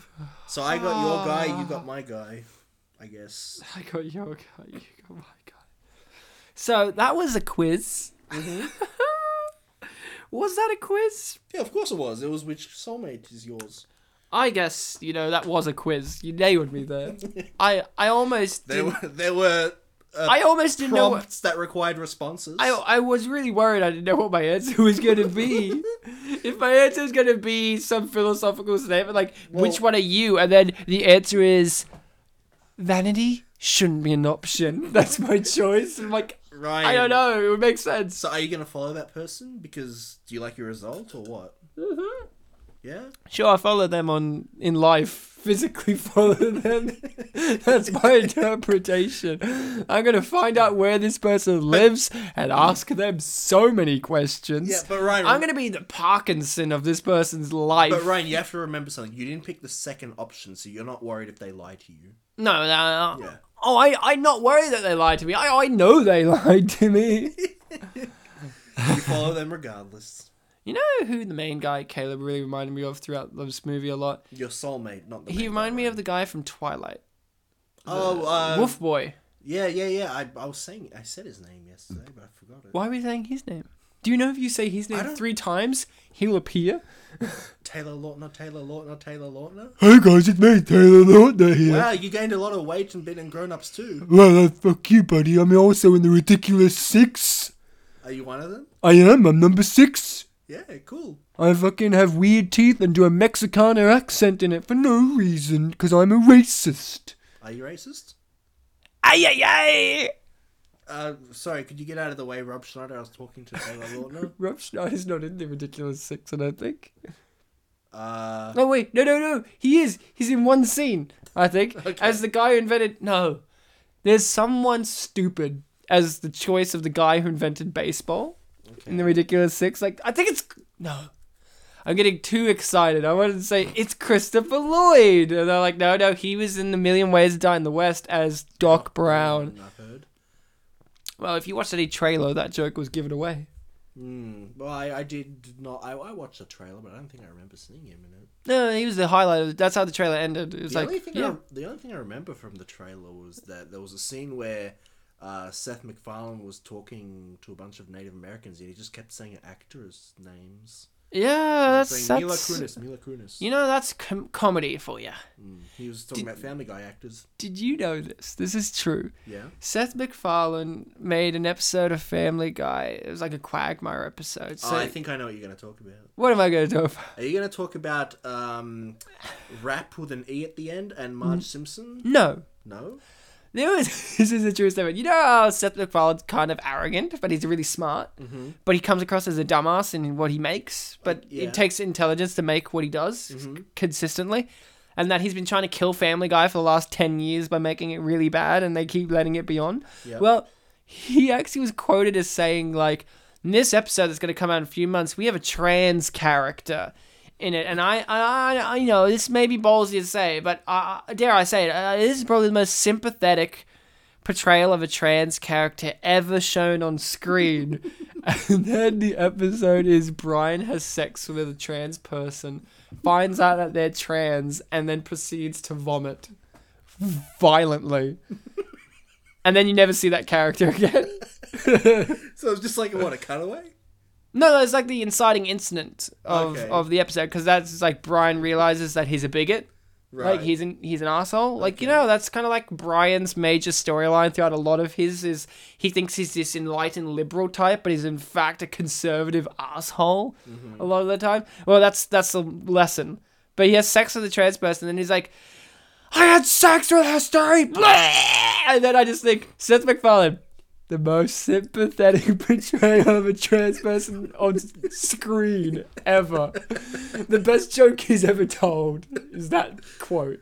Did you know what I was... Oh, we missed the kiss scene. Luckily, he put the mirror back up because we needed that. Yeah, he put the mirror back up and he took the curse off her. Yeah, well, he's a nice boy. He's got a smile. Look at his smile. If anyone who smiles like this is evil, then give me a paycheck because I must be evil. Maybe your theory that, like, you know, he wakes up in the pool and they get ice cream is going to be true. I mean, I added the ice cream thing. That's my part of the theory. But, Yeah, you know. I don't know what that theory was in reference to. I've lost track of thought. What? What was that theory again? Like that he hit his head. Oh, in the yes, pool. that. Yes. You said woke up in the pool. Mine was like not in the body of water, but the location. No, mine was he was in like the student nurse's office, and they're like, "Whoa, buddy, you hit your head real Oh, bad." that's right. You did say that. That's why I got a bit confused. Yeah. I was like, Sorry, I remember was- the ice I cream was- thing being referenced, but why is he waking up in the pool? No, sorry. I was thinking of the movie because that's where he wakes up. Yeah, he wakes up beside the pool. Yeah. Just in the pool. I get it. It's like it's that little phraseology of like in it. He would be dead, buddy, if he was in the pool. Not if he's secretly a fish. Why do you hate fish, Bartek? What? I don't hate fish. Yellow ice cream, though. Why didn't Sebastian Stan walk up to him with a bunch of fish in his hand and goes, "Here, buddy, you need your vitamin D." That's not the right one. Which one is it that fish have? They have a plentiful amount of vitamin C? No, not Omega 3. Yeah, that's it. Omega 3. Omega 3. I just wanted to say that in different. Do most hospitals have electric sliding doors like that? I feel like the ones that, not hospitals, but like where they test or quarantine people would. Yeah. Are they testing him for magic? Hey, here's something I've always thought about. You know, in these kind of movies, right? In movies, you try to apply real world logic to these things sometimes, and it's just kind of funny. So, like in this scene here, you see that the girlfriend's in hospital, and the boyfriend of Foggy hospital. Yeah. everything's foggy. It's all CGI Steve. Why does the hospital look like it's a courthouse? But either way, yeah, it's got like these marble walls. you know hospitals. Normally they're just white, right? You know hospitals. You always go there for a court case. I'm on my way to sue. The cancer. Cancer. I have to be a doctor to do that though. No, love that guy's turtleneck in the background. Pussy cancer. So what I was saying was, do you think that these people in the hospital in this scene here, so the guy who got flipped off his bike in a coma for a little bit, like, or at least was unconscious, how quickly does it take them to set you up in that? And also, do they both have catheters? These are the kind of things I think about in these kind of movies. Like catheters hurt. Which a little ones are bit. the catheters again? They're the things that you go pee-pee in. Oh, right. So they shove them up your urethra. So a catheter. So like when we saw Taylor Kitsch there, and he was like, "Oh," I'm like, is it because he's got a catheter in there? Like, Maybe they or tried are to they s- trusting him enough with head injuries to get up and go pee-pee? Maybe, Ryan, they put, the catheter in, but he's so buff that he, like, crushed it. And it's broken, there are shards in there or something. You know what I really thought would have been a great ending to this movie too? You want to hear it? Peeing? Peeing on each other's faces. No. Yeah, with CGI steam. So no, what I was saying was Sebastian Stan rocks up to this place for some reason, and he just gets shot by the caretaker. I was waiting for another shot, to be honest. But it never happened, did it? Yeah. Also, with things like this, there's so many candles that are lit in these places. Who lights those? Like, how long does it take to light candles? That's a lot of effort. And who buys those candles? Is it the caretaker? Or the son? The son has to buy them because he brings the medicine in. Yeah, there's all these candles about the place. Why do they have power? These are the things I love about movies. Like, you don't question these, you just accept them as the reality. But films always are saying, ask questions, because we always have answers. It's like whenever you see a movie and, like, someone clicks their hand and a bunch of candles turn on. It's like... Yeah, are they clappers? Clearly clap they... on, clap off candles? Clearly they worked it out to make it look cool, but, like, how did they actually do it? Magic. Especially if it happens in, like, a real-world setting. It's like, oh, how do they do that? Look, he's a caretaker again. He's there, caretaking. It's me. I'm me. old and bold, and I love caring. I wasn't in the 2017 version, but a guy that Are you looks sure he wasn't in it? Did you look him up? No, I'm pretty sure this guy looks a bit bigger. He looks a bit more like Clint Eastwood than the other guy did. Oh, maybe because this is, 9 years before? No, 11 years before. Yeah, 11 years Maybe before. he's got older and thinner. Sometimes people get that happen to them. Some people thin out when they go old. Like this guy. He's pretty thin. Yeah, but he's only 44, Ryan. Oh, well, that's pretty young. Yeah. Does this indicate that this is what he would look like if he got old? Or is this just saying, like, he's decayed so much? Like these are the things I love. Like, is it that he would look like this if he was old?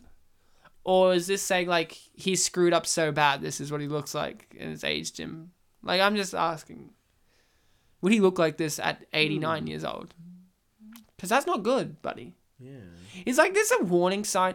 Hey, what happens Maybe if... they add, like, oh, not only will you age, but you'll also act like you've been overeating your whole life. I don't know. And fuck it, we'll give you skin condition as well. One of my favorite games that I've played at parties was you list out a superhero power, like you can make it generic like Spider-Man or something, or like invincibility, and we as a group have to come up with the ultimate negative to that. So like Yeah. Spider-Man, but you look like a pervert. Yeah, like that kind of thing. And the best one that I came up with is a tiebreaker, but I think I'll give you the one that I think really is the best, which was super strength. Was the one this person said, and I said, yeah, but nobody likes you. And then the other one, which puts a lot of science into it, which is invisibility, but only when you're having sex. And it's like, well, what defines sex? Like, does it have to be penetrative sex? Does like orgasm? Like, what is it? Like, what do you define? Because many people define sex in different ways. I feel like with that game, It's a fun game. it sounds like one, yeah, but I feel like superpower, but only when. Like, the but only when would be like a good way to Yeah, get yeah. around that a lot. Yeah, we just kind of winged it. It's probably a game exactly like that has real rules, but we just were like, and that's what I thought about with this movie. It's like, witch powers, but you get old. Oh, that touched me deep. Or one of them was you can change the weather, you can control the weather, but in a different part of the world, and you don't know where. You don't know where? You're super handsome, but you're Humbert. Yeah, you're super handsome, but you like children. How good is that one? Just add that to all of them. Yeah. You're Captain America, but you like children. I love I think flying was one, but you're blind. You're handsome, you have powers, and you get kissed by a girl, but you also get kissed by a guy. That's this film. That's okay if you're bisexual. Well, I mean, he is your soulmate, Ryan, so... One of them was you could see the future, but only the future of someone 7 generations away from you. Like 7 generations from now.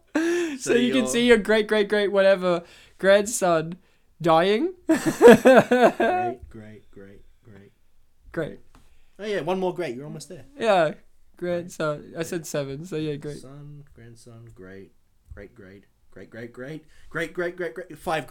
Yeah, 5 greats. So like I like how I'm being thorough about this. Can we just point out this guy hit the leopard that was behind, and he just pat it so that way it didn't look awkward. Like he's grabbing his coat, and he nearly made the leopard fall off the mantelpiece. So he just grabbed it by its shoulder and went pat, like he meant that. Like yeah. I love acting. You know, that's what I love about acting. Like when you screw up, you do the weirdest little things to cover up your mistakes.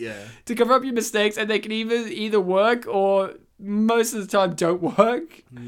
I love cover-ups, especially in improvisation. Oh yeah, well that's all improvisation. A couple of months ago, I was doing a little improvisation game with like a year 11 or something. At a placement I was on for a school. No, you were just hanging out with year 11s on the street. They were like, hello, Mr. Jack Black. Hello, 17-year-olds. And they think you're nearly 20 because, you know, that's all nearly 20-year-olds look like they're in their mid to later 20s. And then I hung out with J-Lo, yeah. And did you know that she's a teacher? Yeah, I gave her the first edition copy of the Odyssey. Of the Iliad, yeah. Yeah, that's right, the Iliad. And it was a game where like someone puts you in poses and then you have to like make a scene out of that. And they put us in these 2 poses that obviously looked like we were about to like, you know, have a shootout, like draw. Yeah. So I started it off with like we do this every week. And then the other person was like, hi. So I'm like, oh, so we're friends. So I had to make it like let's do aerobics then. I love when people fuck up like that.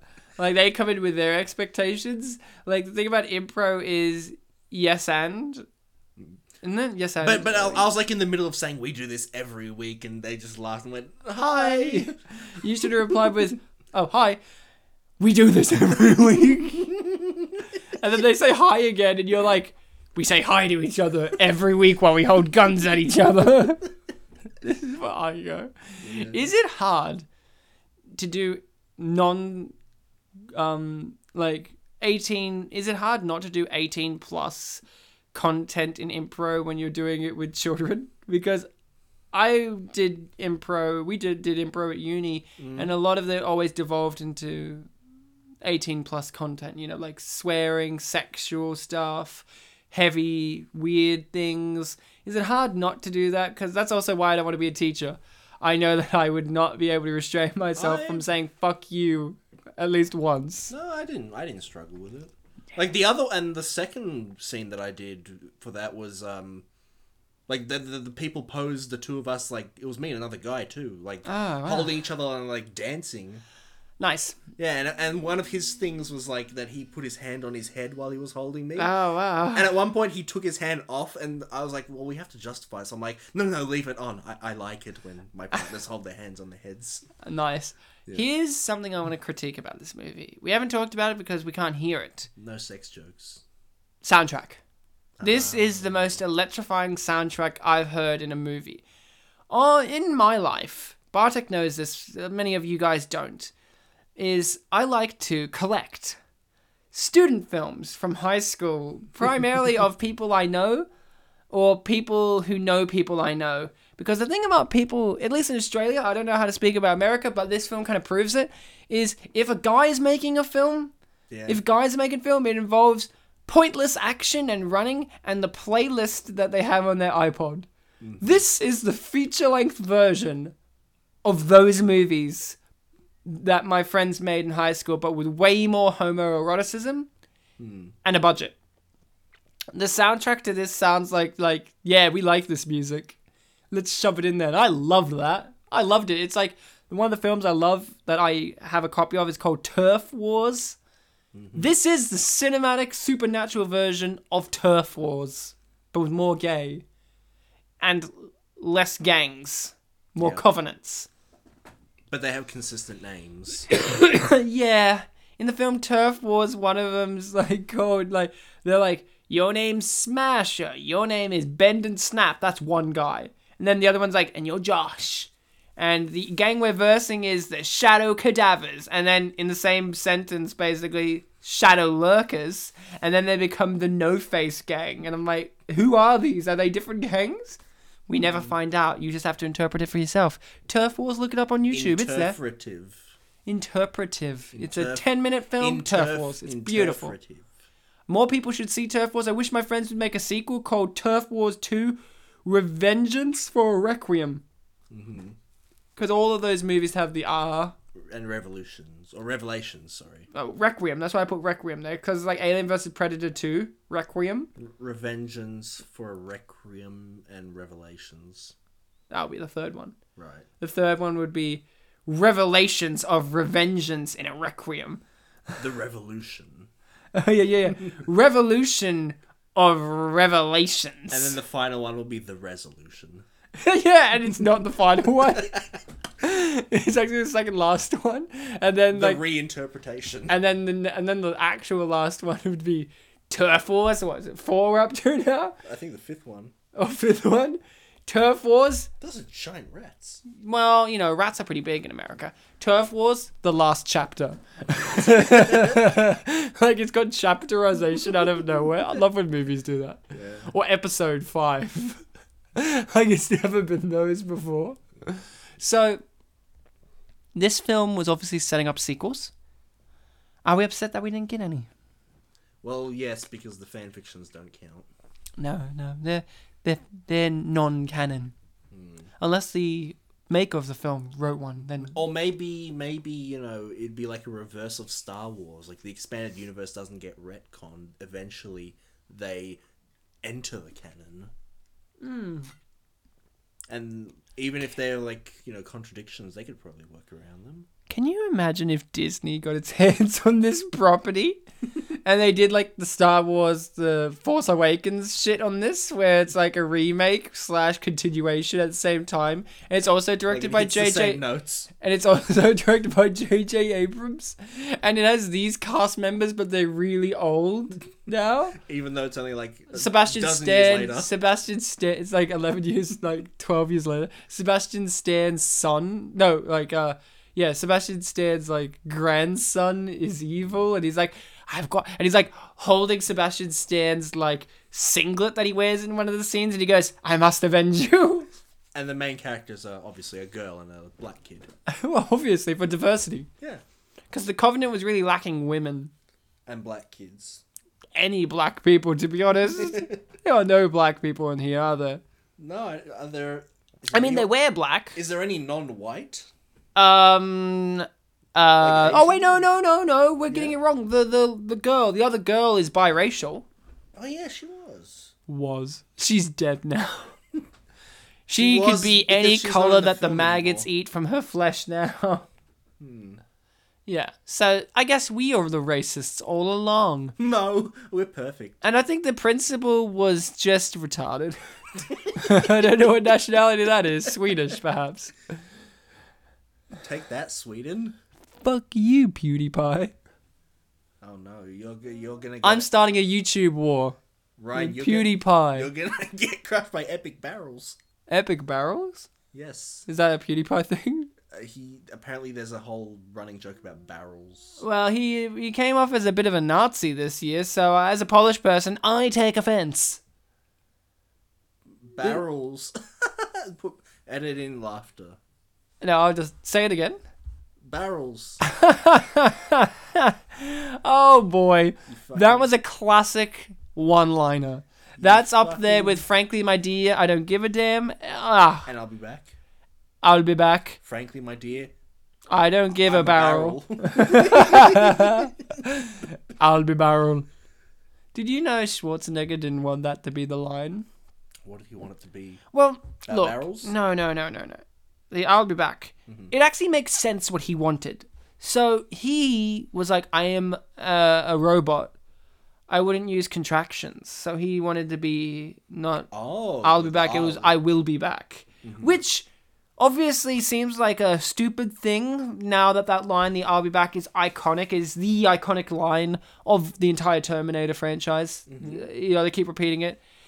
But it makes sense. I actually agree with that. I'm like, if I was the actor, I would think the exact same thing. Schwarzenegger's not too dumb in that regard. I think that's actually a really smart observation. Maybe, but to be a bit of a devil's advocate, you may. He is from the I mean, the technology's from the future. I think they'd be able to code in. Yeah, but it's just a robot thing. I know, like, and thematically it works. Also, think about it. His Terminator shows no human qualities.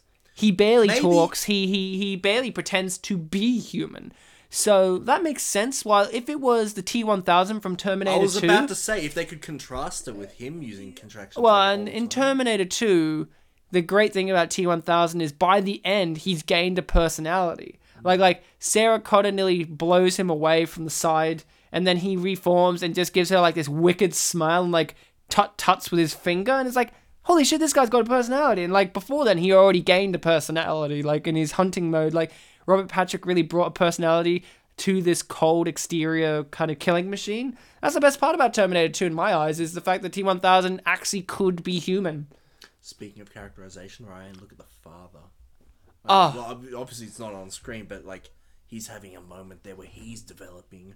He's thinking about someone other than him, which is what we were hoping for throughout this whole movie. The father developing. Here's something I really wanted you to say. I'm very disappointed. I thought you were going to say what I thought was going to happen. In this scene here, Sebastian Stan's saying the lines that need to be said. Apparently you don't even need to physically be there or say the person's name that you're giving the powers to. You just have to say, like, I will you my powers or whatever. I thought Sebastian Stan was going to say that, and the other guy's going like, haha, motherfucker, and then Sebastian Stan's powers get willed to the other guy. How good would that have been? You know what? He's like, you're an idiot. You know what? I was actually thinking that yesterday when I was watching the film. I actually like what the powers look like, especially in this fight sequence where it is rain, a lot of rain. I've never seen that much rain before. As a fire quietly burns in the distance. It's raining a lot more around Caleb, though. Well, you know, Caleb has a lot more things to do, you know, like, and the other guy's laying down, so it's kind of hard. I love the fact that the barn typically is used in these fight sequences, like in The Boy Next Door, where it also gets on fire. I wonder if it's the same barn. So I love the fact that they have this fight sequence in the rain, and their powers look watery and crystalline at the same time, instead of like bright, colorful, red, black, whatever. Voldemort. Yeah, I like the fact that the powers are transparent and kind of interesting. It also makes it easier for me to swallow that people would get hit by them, because do you ever get that in movies or in fiction or whatever, when someone gets hit by like energy beams that you can clearly see from a mile away, that they could dodge them because you could see them? Like in bullets, it's understandable, but energy beams in movies, they aren't always lightning quick either. So it's like in this, it's like, oh, it's transparent, so it's hard to see, especially in the rain. Oh, that's cool. I like that. You know, it's a nice little touch. This movie's all about the little touches. Yeah, it's like in Goblet of Fire when Harry and Voldemort are having that weird duel with like the red and green lightning. It's like you look at them and you think these are meant to be equal, but why do they look different? Like, does one feel different from the other? Like, what's going on there? Wait, what was that? Goblet of Fire where Harry and Yeah. Dumbledore? No, it was like Harry and Voldemort. I thought you said Dumbledore for a second there, and I'm like, what? Why are they fighting? No, I didn't say Dumbledore. I'm going to listen back to this and see if I'm I right. said Voldemort. I'm going to listen back to this. I said Voldemort. I get them. They all have the same name. Dumbledore, Voldemort. Dumbledore. I like how you're trying to Dumbledore. muffle it so it doesn't sound too much alike, but other than the t at the end, they sound pretty much alike. Dumbledore. Voldemort. How do you feel about in the new Fantastic Beasts series, Jude Law's going to play young Dumbledore, but Johnny Depp is like young Grindelwald? You haven't seen Fantastic Beasts, have you? No, but I recognize those names. Johnny Depp, a man who has aged quite a lot, who's supposed to be similar age-esque to Isn't Dumbledore, isn't looks like a 60-year-old man. Isn't Johnny Depp American?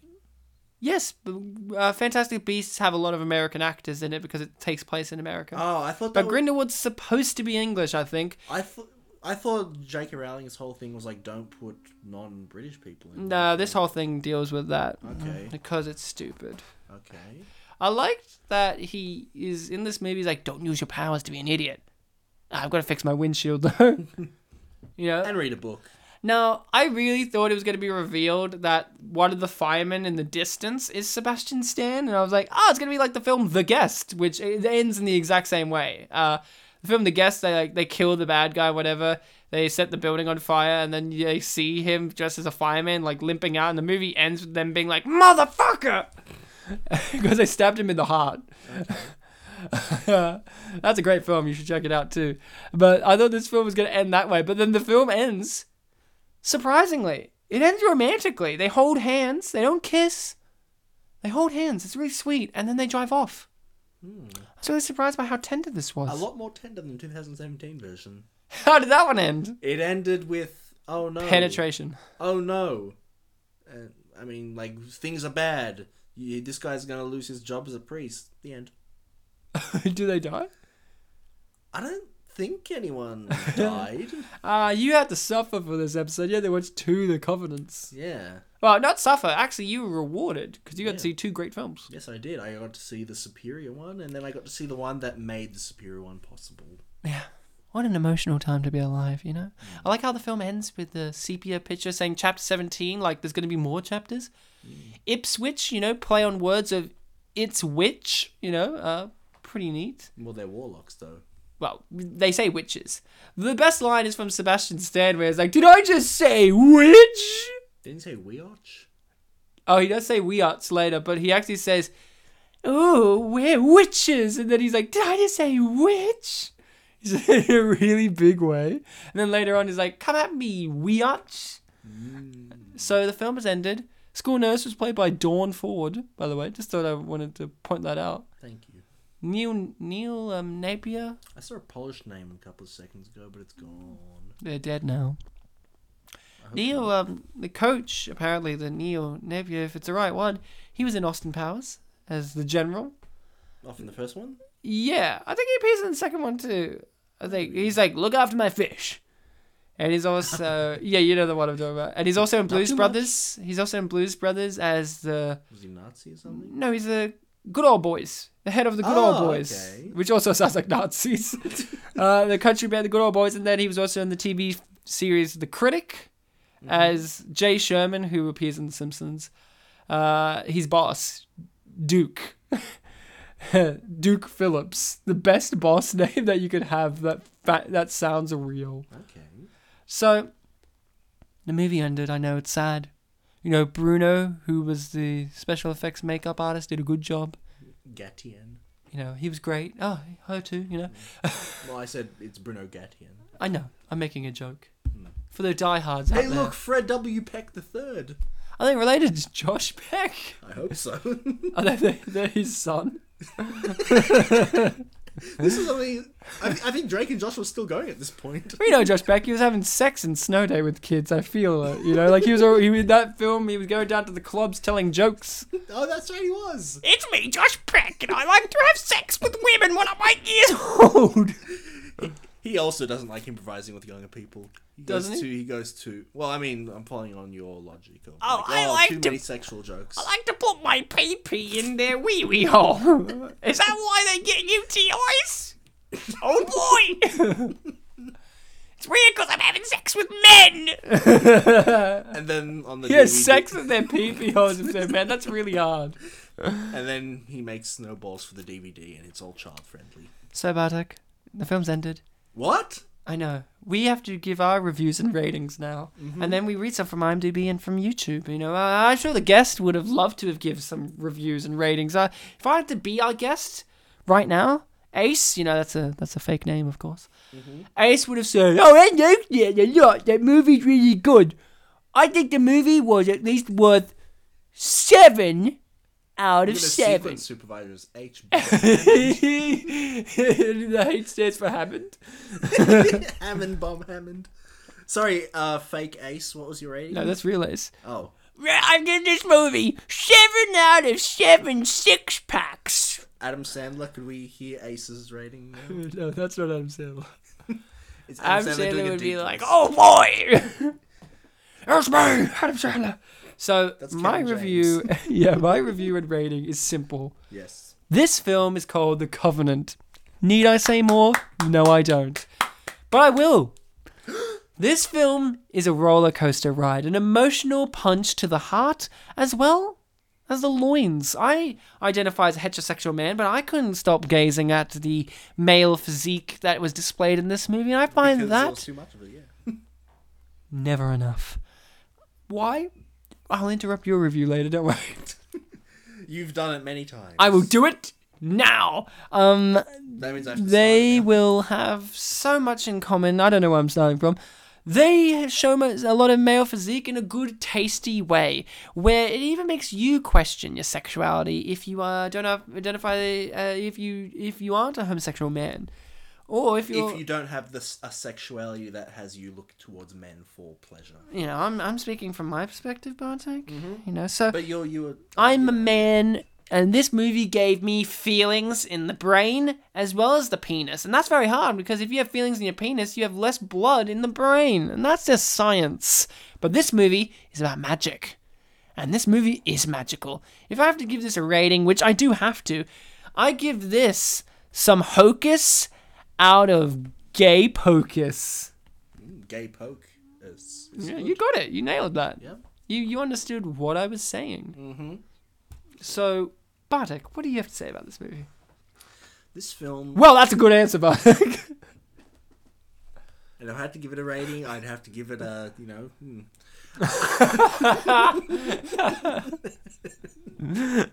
I like how your obvious, I'm gonna interrupt you, this is the way I do it, is very different to the way you normally interrupt me, which is... I usually have a guest to interrupt you. which is, just talk about something else. Okay, go on. Alright, so this film Will and is Grace was an a amazing show. fantastic film. I did say earlier, I will admit, the 2017 version is clearly superior, but, they have the advantage of, 11 more years and having the inspirations that come with those 11 years, including the 2006 film The Covenant, which I'm reviewing right now. Are you? This film shows us the great relationships that all men have with their male friends. I love male. All of them are like this. Ryan and I like that. We have CGI steamy showers together all the time. Mm-hmm. I'm a bit, chubbier. Well, not chubby. No, but a bit- you don't even need the steam because you're so hairy. Yeah, You're like an actual Yeti. Yes, my steam's darker because it blends with my hair, so it makes me look a bit evil. But I think I look cool. That's how I haven't killed myself yet from it. If you think you're cool, you'll live. That's advice you can take home to your grandmother. You take that to the bank. Can't deposit advice. Oh, you haven't been to the right banks. Clearly not. Haven't been to any Kempsey banks. No, where you can get your money accepted on weekends and public holidays. and your advice. And advice, not And just my advice, any advice. And yeah, the advice you deposited. I've just deposited some advice. Can I give you some advice? Only if you deposit it, sir. One of the, well, not criticisms, but one of the things that I kind of felt was, it was a little hard to differentiate some of the characters, especially since in that the ending scene, we only really see the male and female lead. We don't really get to see what happens with everyone else. Yeah. That was one thing that I would say that this film, probably could have used more for. But again, it would jump back to that notion that you were saying before, Ryan, about art. You got to interpret it for yourself. You can decide who lives, who dies. You can even decide that the villain lives, Chase. Just got chased away, like his namesake. Then you'll be clever. It's like, look, his name, it wasn't just a clever name. It was an actual... Yeah. Yeah. Taylor Kitsch, fun fact, was also in Battleship. Figured that out. Oh, okay, cool. Sorry, I wanted to get that before I lost it in the ether. No, that's fair enough. I can accept that interruption because I was thinking anyway, and thinking is good, and this film makes you think. Were you thinking about Rihanna's great acting in Battleship? Haven't seen it, but I have seen the 2017. I almost called it Exorcist. The 2017 Battleship. I have seen the 2017 The Covenant. Oh, great. And that film, you know what? I'm not going to give a review for it, but I am going to say that this film, the 2006 The Covenant, I give the rating of 2006 out of 2017, which is a very high rating. You can cash those into the bank. Can I talk it up to 2009 out of 2017? Yeah, fuck it. You just have to turn it upside down a bit. Okay, how about I turn it up to 2017 out of 2017? Well, the thing is, Ron, I already spent 11 of the points. I can't really afford it. You can't afford that, but Can't afford going to debt. you know who can afford time and money? Is it the internet? People on IMDb and YouTube. I have a 6-star review here. It's called Mindless but Fun, and this review is a nice review. It may not be the highest of ratings, but it's a very simple, straight to the point. It's very nice. So it was written in 2006. 6-star review called Mindless but Fun. Fun spelled with a capital F. Just so you know, so it's fun. It's real fun. It's like a title. Yeah, mindless. There should be a movie called Fun. Mindless, but fun. There should be a movie called Fun. It's a good idea. Okay, so this... Maybe 26 seconds long. Yeah, so let's start. Anyone who expected this movie to be an amazing, intelligent film will be severely disappointed. However, from the trailer, I made a guess as to the general quality of the film. I was right, and I enjoyed myself. See, they enjoyed themselves, Bartek. They had fun. Hot guys who do magic. That's one sentence. I mean, yeah. Don't need to go further into that, Bartek. That's pretty much all you need to know about the movie. The dialogue is crap. Most of the acting is so-so. Characters are woefully underdeveloped, and the plot is flimsy at best. That said, it was a fun movie. There was exciting action and lots of fan service for the girls in the audience. Don't worry, boys. There are girls in dubious sleepwear too, winky face. Yeah! Penis. It's one of those movies where you sit and watch and say, this is a really good idea, but even I could write a better movie than this. Yeah, that's what we all said. No, I didn't say that, but they're saying that we all would say that. So I guess that's the truth, yeah. Bartek. That's the only truth. So then they go on to say, the concept is cool, the execution not so hot. But as a break from the grind of class, definitely good. The action, they repeat some points. The action was cool, the boys were pretty, and really, what more does a girl need? I think this review would really, I think elderly retired people would really like this review. Break from class. Now, I only have 4 reviews, but the second one's quite long, so read us out some YouTube. Now, I imagine, did you get these from the trailer? I did. Not the 2017 trailer? I was actually thinking about getting comments from both, but I only got the 2006 ones. Good boy Bartek. Yeah. I would have, if I did get them, I would have said this is from this film. Yeah, of course, you're a good boy Bartek. Yes, of course, I'm being relevant. Sir? Yes? Thank you. 99 sis Luftballons. All right. Enough Nazi speak. I'm sorry for killing Polish people. Luftballons. Luftballons. That's what she's singing. Just watch the movie. Yay. Not a very good quality one, but the hot guys plus magic making it good, lol. It's really weird that Donald Trump wrote that review. No, he read the next one, and it's a comment, not a review. Oh, well, they're all reviews in their own way. It's hot guys doing magic. What more do you want? Nice. The next one's not Donald Trump, but it does have a funny sound in it. Yeah, I like sounds. So Sebastian plays the bad guy? Ooh! That's their kidney exploding from the shock. And then they did 2 emotes, but I can't tell. 2 emotes. Let me read it. I'm an emote expert. Well, I don't know because I couldn't copy paste. Oh, they're quizzical. They're quizzical. Well, no, I remember there were faces, but I have a face. Maybe it's mine. in your face. Oh, I got you. Right in the pussy. Grab her right by the face. So what else did people have to say, Bartek? I'm on the edge of my seat. This is one of the worst movies I ever seen. Hell, even Twilight crap has more sense than this bullshit.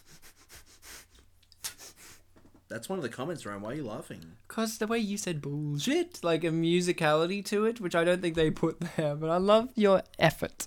Well, sometimes you got to think of how they might have wanted to say it. Because the next person says, this is one of my favourite movies.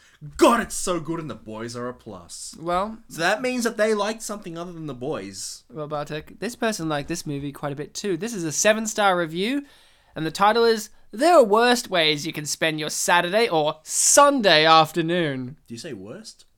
Yeah, Oh, cool. there are worst ways. Okay, yeah. Oh, get used to this and these. In these or this? These. Okay. I don't want to make the generalized statement. 7-star review here. From 2006, so they just saw the movie. So this is what they had to write. What days did they say, sorry, in the title? Saturday afternoon? Saturday and Sunday afternoon. No, not Okay. and. You don't watch this movie twice. So weekends, I see. Yeah, weekends. In the afternoon. Not night. Not the night movie at night, but in the afternoon. But there are better ways to spend your Tuesday nights. Yeah. Yep. Okay. You're working on Tuesdays, so... You know, this is what they start with.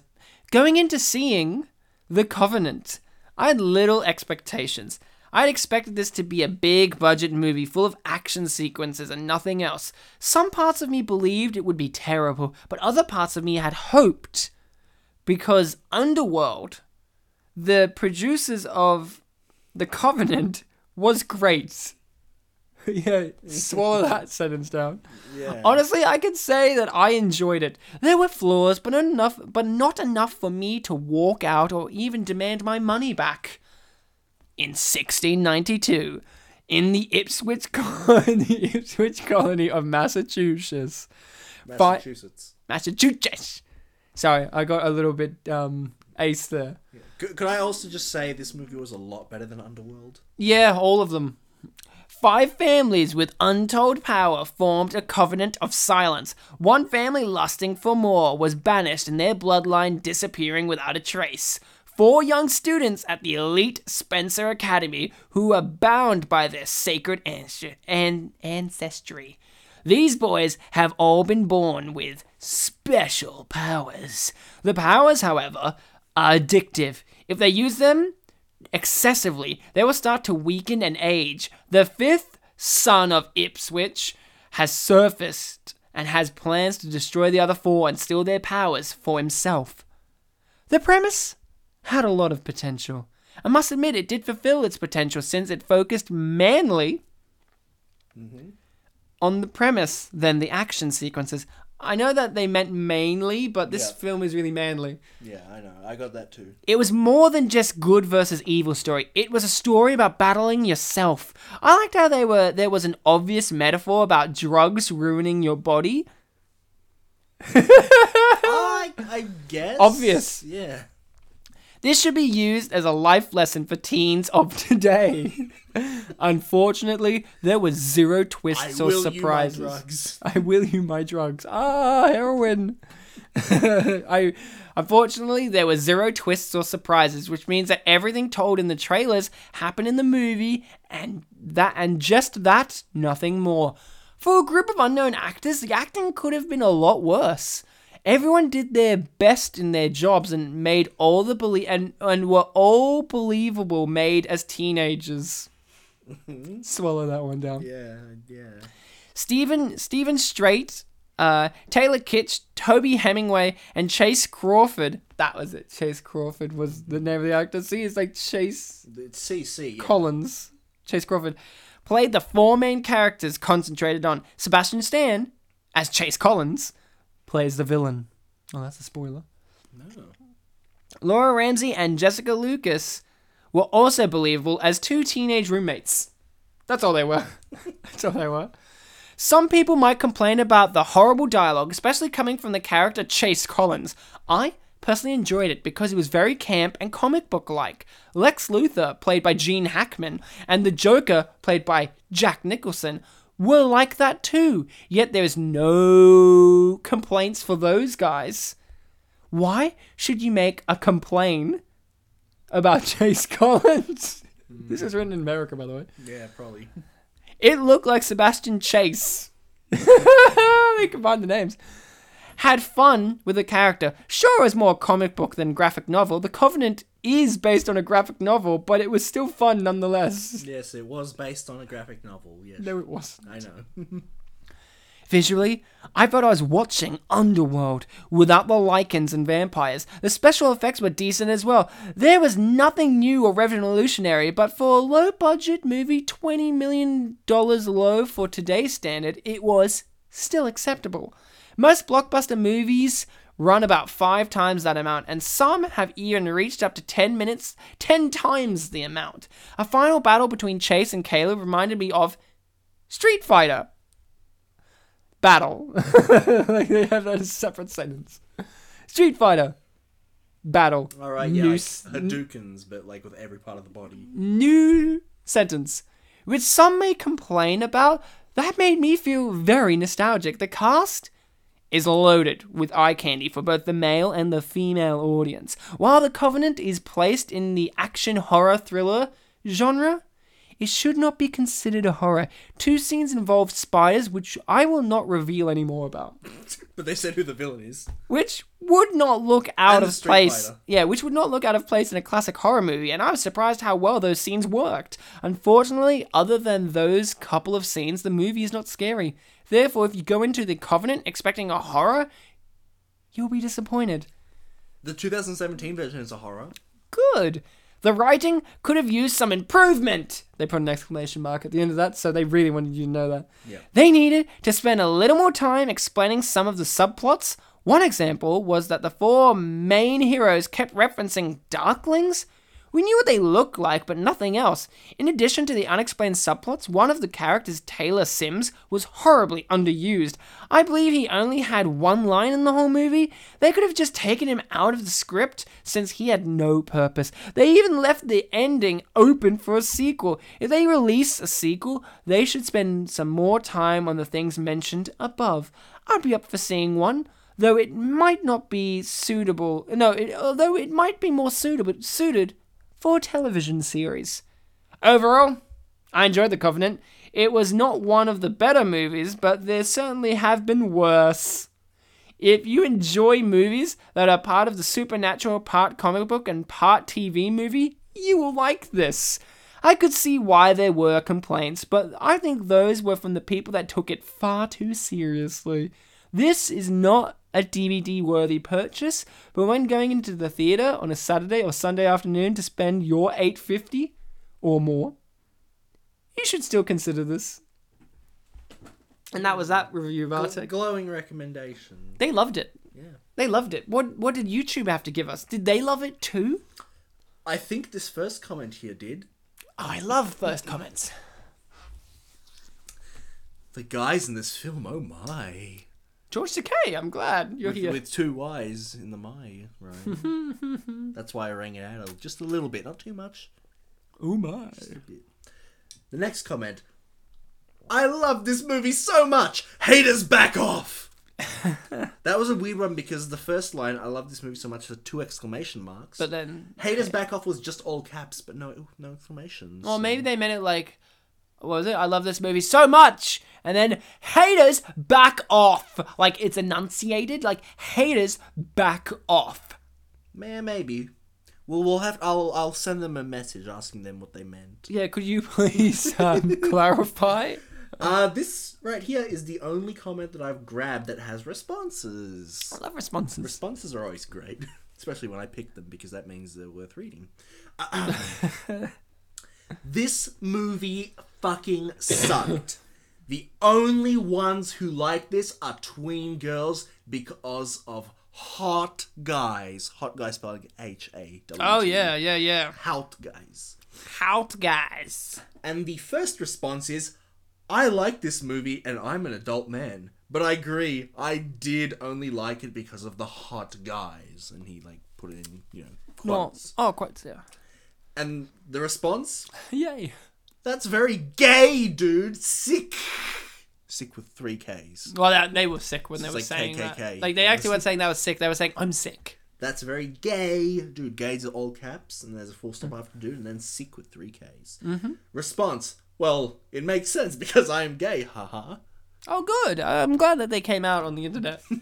The response from that is, oh yeah, it does, don't it, lol, haha, what's up though, good to meet you, you're American or British? British dude here, bored as shit, lol. Oh. What did they reply with? Australian. And that's it. Bartek, you didn't mention that you wrote comment on YouTube. That's there's Gay, a reason, sick. There's a reason I didn't mention it, Ryan. Well, Bartek, I have a review here that's negative. And I won't say the reason then, I guess. Oh, what's the reason? I thought you were just going to say repressed homosexuality. The reason why I didn't mention it is because I didn't make a comment. Oh, fuck. I'm wrong then. Bartek, I have a fun one here. And you're going to join me in this one. Yeah? This involves a little acting. Do I have to read? Yes. Oh, okay. Don't worry, it's not too much. This is called The Witches of Beverly Hills 90210. It's 3 stars. Okay. This review may contain spoilers. So I'll read the first. There's like one sentence and then it's an interaction. I'm going to get you to read the character of Hollywood. Okay. My favorite character. So you are Hollywood, okay? Yeah. So here's how it starts. If I were to pitch this movie idea to some Hollywood bigwigs, I'm sure it'd sound something like this. 4 boys at a private high school are good friends and they are witches. That sounds like The Craft. No. I said 4 boys, not girls. That still sounds like The Craft. Just with boys instead of girls. Okay. But there is this 5th unknown boy that comes into the picture and he wants more power. Still not much difference, because one of the girls in The Craft also wanted more power. Okay. I'll make these boys part of the in crowd. They'll be rich and the school is on the East Coast. Now that sounds brilliant. That is nothing like The Craft. Here's $1 billion. And then they go on to write more. This movie was so cliche and uninspiring. Even the manufactured drama between Chase and the brothers of Ipswich was very blasé. A bunch of rich kids with their biggest problem being what color Bentley they want for their 18th birthday and 18th car? Don't interest me at all. Even if they have powers, every single kid in this movie looked like he or she stepped out of a magazine, and of course, there had to be the gratuitous male nudity and female 80% nudity just to drive home how out of shape you are. I wanted to rename this movie Witches of OC.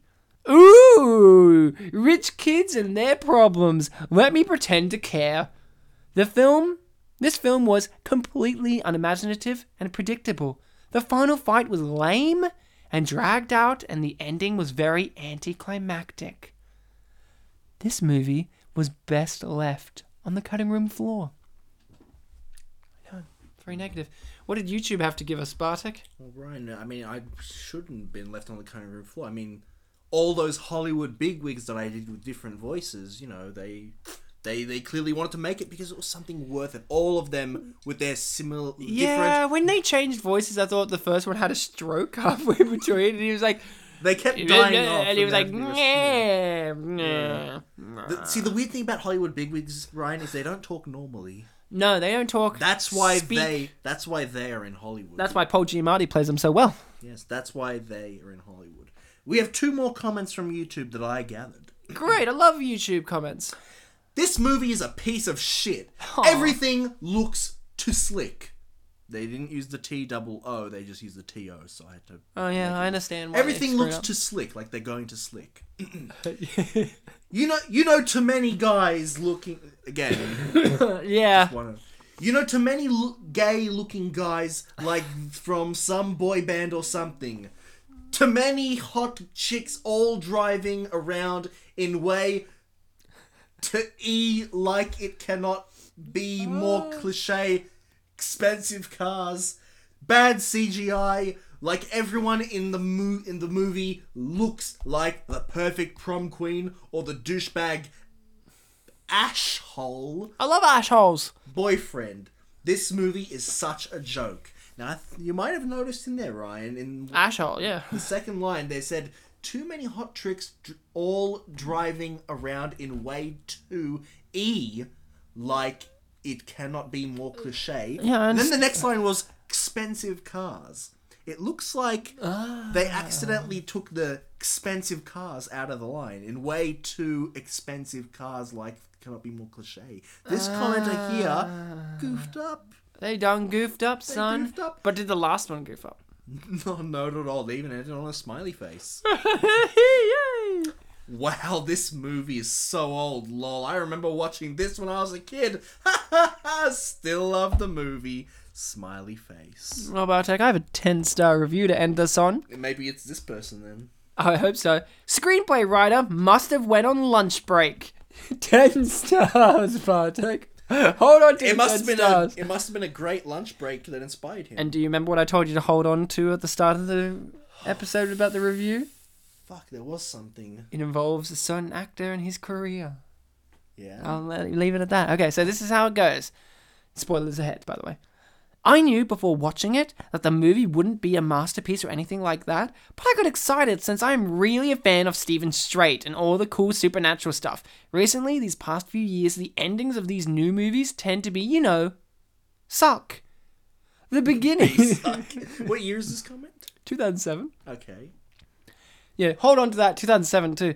The beginning of Covenant caught my eye, and it gave me a shimmer of hope that it would be worth watching. But after 15 minutes, when it was about time for the film to finish... You know how films finish at 50 minutes? Didn't we have a review like this a long time ago? And there was like, this was only half an hour long.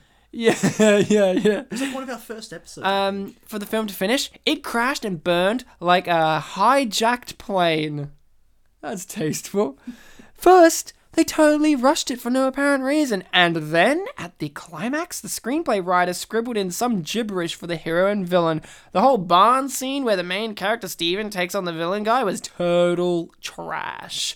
The whole time I watched, my mouth was half opened. He watched his mouth was half open. Because I could not believe the dialogue. Chase, the bad guy, had such corny and stupid dialogue that it made me tear up.